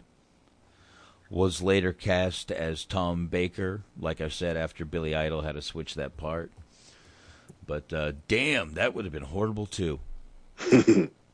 Horrible that would have been. But, yeah, I mean, that was, trying to see, there's 5 more here. Patricia Keneally, the priestess of the wedding. Patricia Keneally is actually the real Patricia Keneally, is the priestess of the wedding between Jim and herself. Right. That is actual. I did not know that. I'm going to have to actually go back and watch that scene now. Mm-hmm. I'm actually going to have to go back and watch that fucking scene. I did not know that. I didn't even know. She legally changed her name to Patricia Keneally Morrison. Really? Yeah, she says that they were actually, she considers that they were actually married during the ceremony. And apparently he also, he would recognize her as his wife. Yeah. Even though they were not legally married by the courts, he would recognize her as his wife, and she did the same. So. Wow, that's pretty cool. Oh, didn't know that either. Look at the shit I learn. Shit, man. Man. Yep. What do you think? That was, my mind is blown. Like, what? But honestly, that's pretty cool. Yeah. I mean, and once again, that's one of the. It shows that through all of the drugs and all of the shenanigans, he was a stand-up guy. Yeah. In some ways. In some ways, we said in the beginning the guy was kind of a piece of shit. He was. You could He was a blame. rock star. I mean, let's be honest. I mean, you got access to all of the drugs and pussy you want. What you gonna do? That's one of the things. I mean, he had access. I mean, even he was young too. Like, he was a kid. He was young. People forget. Like he died when he was 27. So who knows what he would have if he had lived. You would hope that he would have evolved as a human being, as a person. Yeah, and B-Megs put a little fact in the chat earlier that I read that, the band, when they walked into concerts, the fans would just be throwing drugs at them. Yeah. And, the band members would pocket most of them, but Jim would just pick them up and take them. Oh, thank you, Megs. I actually wanted to bring that up real quick. You say that, put yourself in that situation as a fan. Like nowadays, everybody has their phones out, their video recording, everything. Everybody's offended and shocked by things. So obviously, a Jim Morrison in 2017 probably wouldn't fly. No. But put yourself back in that time frame. If you're at a concert, say 1967, 68, and you're watching a performance by a guy who's clearly under the influence of something, what would your reaction be? Fuck yeah, man. So do you think you had offended people in the crowd back then, or because I guess he was speaking to his generation? It was the cops that were offended, and the parents. So you don't think the audience, nobody in the audience was like, "Oh no, what the fuck is he doing?" With Jim, he was speaking like you said, he was speaking to his generation, and he was, for the most part, when he was on, he was on. You never knew what the fuck he was going to say, but he was still so poetic that he could make it work. And you know what? The one concert when he was insulting the crowd, right? I think you can probably actually find footage of that concert, and he really was shitting on the crowd. The crowd turned against him. At first they were into it. They were like, yeah. He was like, you're all a bunch of fucking idiots. They're like, yeah, we're a bunch of fucking idiots. He was like, no, you're really a bunch of fucking idiots. And they kind of turned on him and started booing him. And like he would push him away and pull him back and push him back away. And for the most part, they were into it. It was Jim. He was part of the show. He wasn't part of the show. He was the show. So it was acceptable. If he was up there slurring his words and, vomiting on stage and falling over, and if it was a shitty performance, it would have been okay. But as long as he was still able to give some kind of performance, the crowd is into it. What would they have to complain about? Yeah. And, by the way, you said on YouTube you can find the San Francisco stuff. You can find them doing some songs in 1967. They're doing Soul Kitchen. You can find for, that. They've got even The Doors in Miami, 14-minute long video. They've got the Shaman Ritual from 1968 that we were playing, Not to Touch the Earth, on here. And The Doors in concert and on YouTube. There are some fucking good videos of the Doors here that are real. Cool. I'm gonna watch them all. Yeah, I'm gonna check them out. Kind of makes you think. Like, what if we had like a real life Eddie and the Cruisers type of situation? If they found like a hidden fucking Jim Morrison, some unreleased vocals that he never let out there for the public, think that would sell like gangbusters now? Oh yeah. And they did recently release. There was an album his mother and father put out a while ago that did have a one new original track on it. And I can't think of it right now, but there was. There was actually an album that was released after his death as well, where he wasn't singing. I think he recorded a bunch of spoken word, right? And the guys, they played over his words. Right. So, let me see here. I was trying to find that. I can't find it right now. I don't have the time to type and look for it. But yeah, there was an album that came out. One of the best, like a best of type of album, but there was an original never released song on there. Yeah. But damn, dude, fucking excellent movie. We're creeping up on the 3-hour mark here. Yeah. I thought we were going to be much longer. Well, The Doors, man. It's the music. Great fucking movie. Great music. Great soundtrack. If you can get this soundtrack, get it. Oh, and good news, folks. There is actual footage of the Ed Sullivan incident. Oh, it exists on YouTube. I want to watch that, too.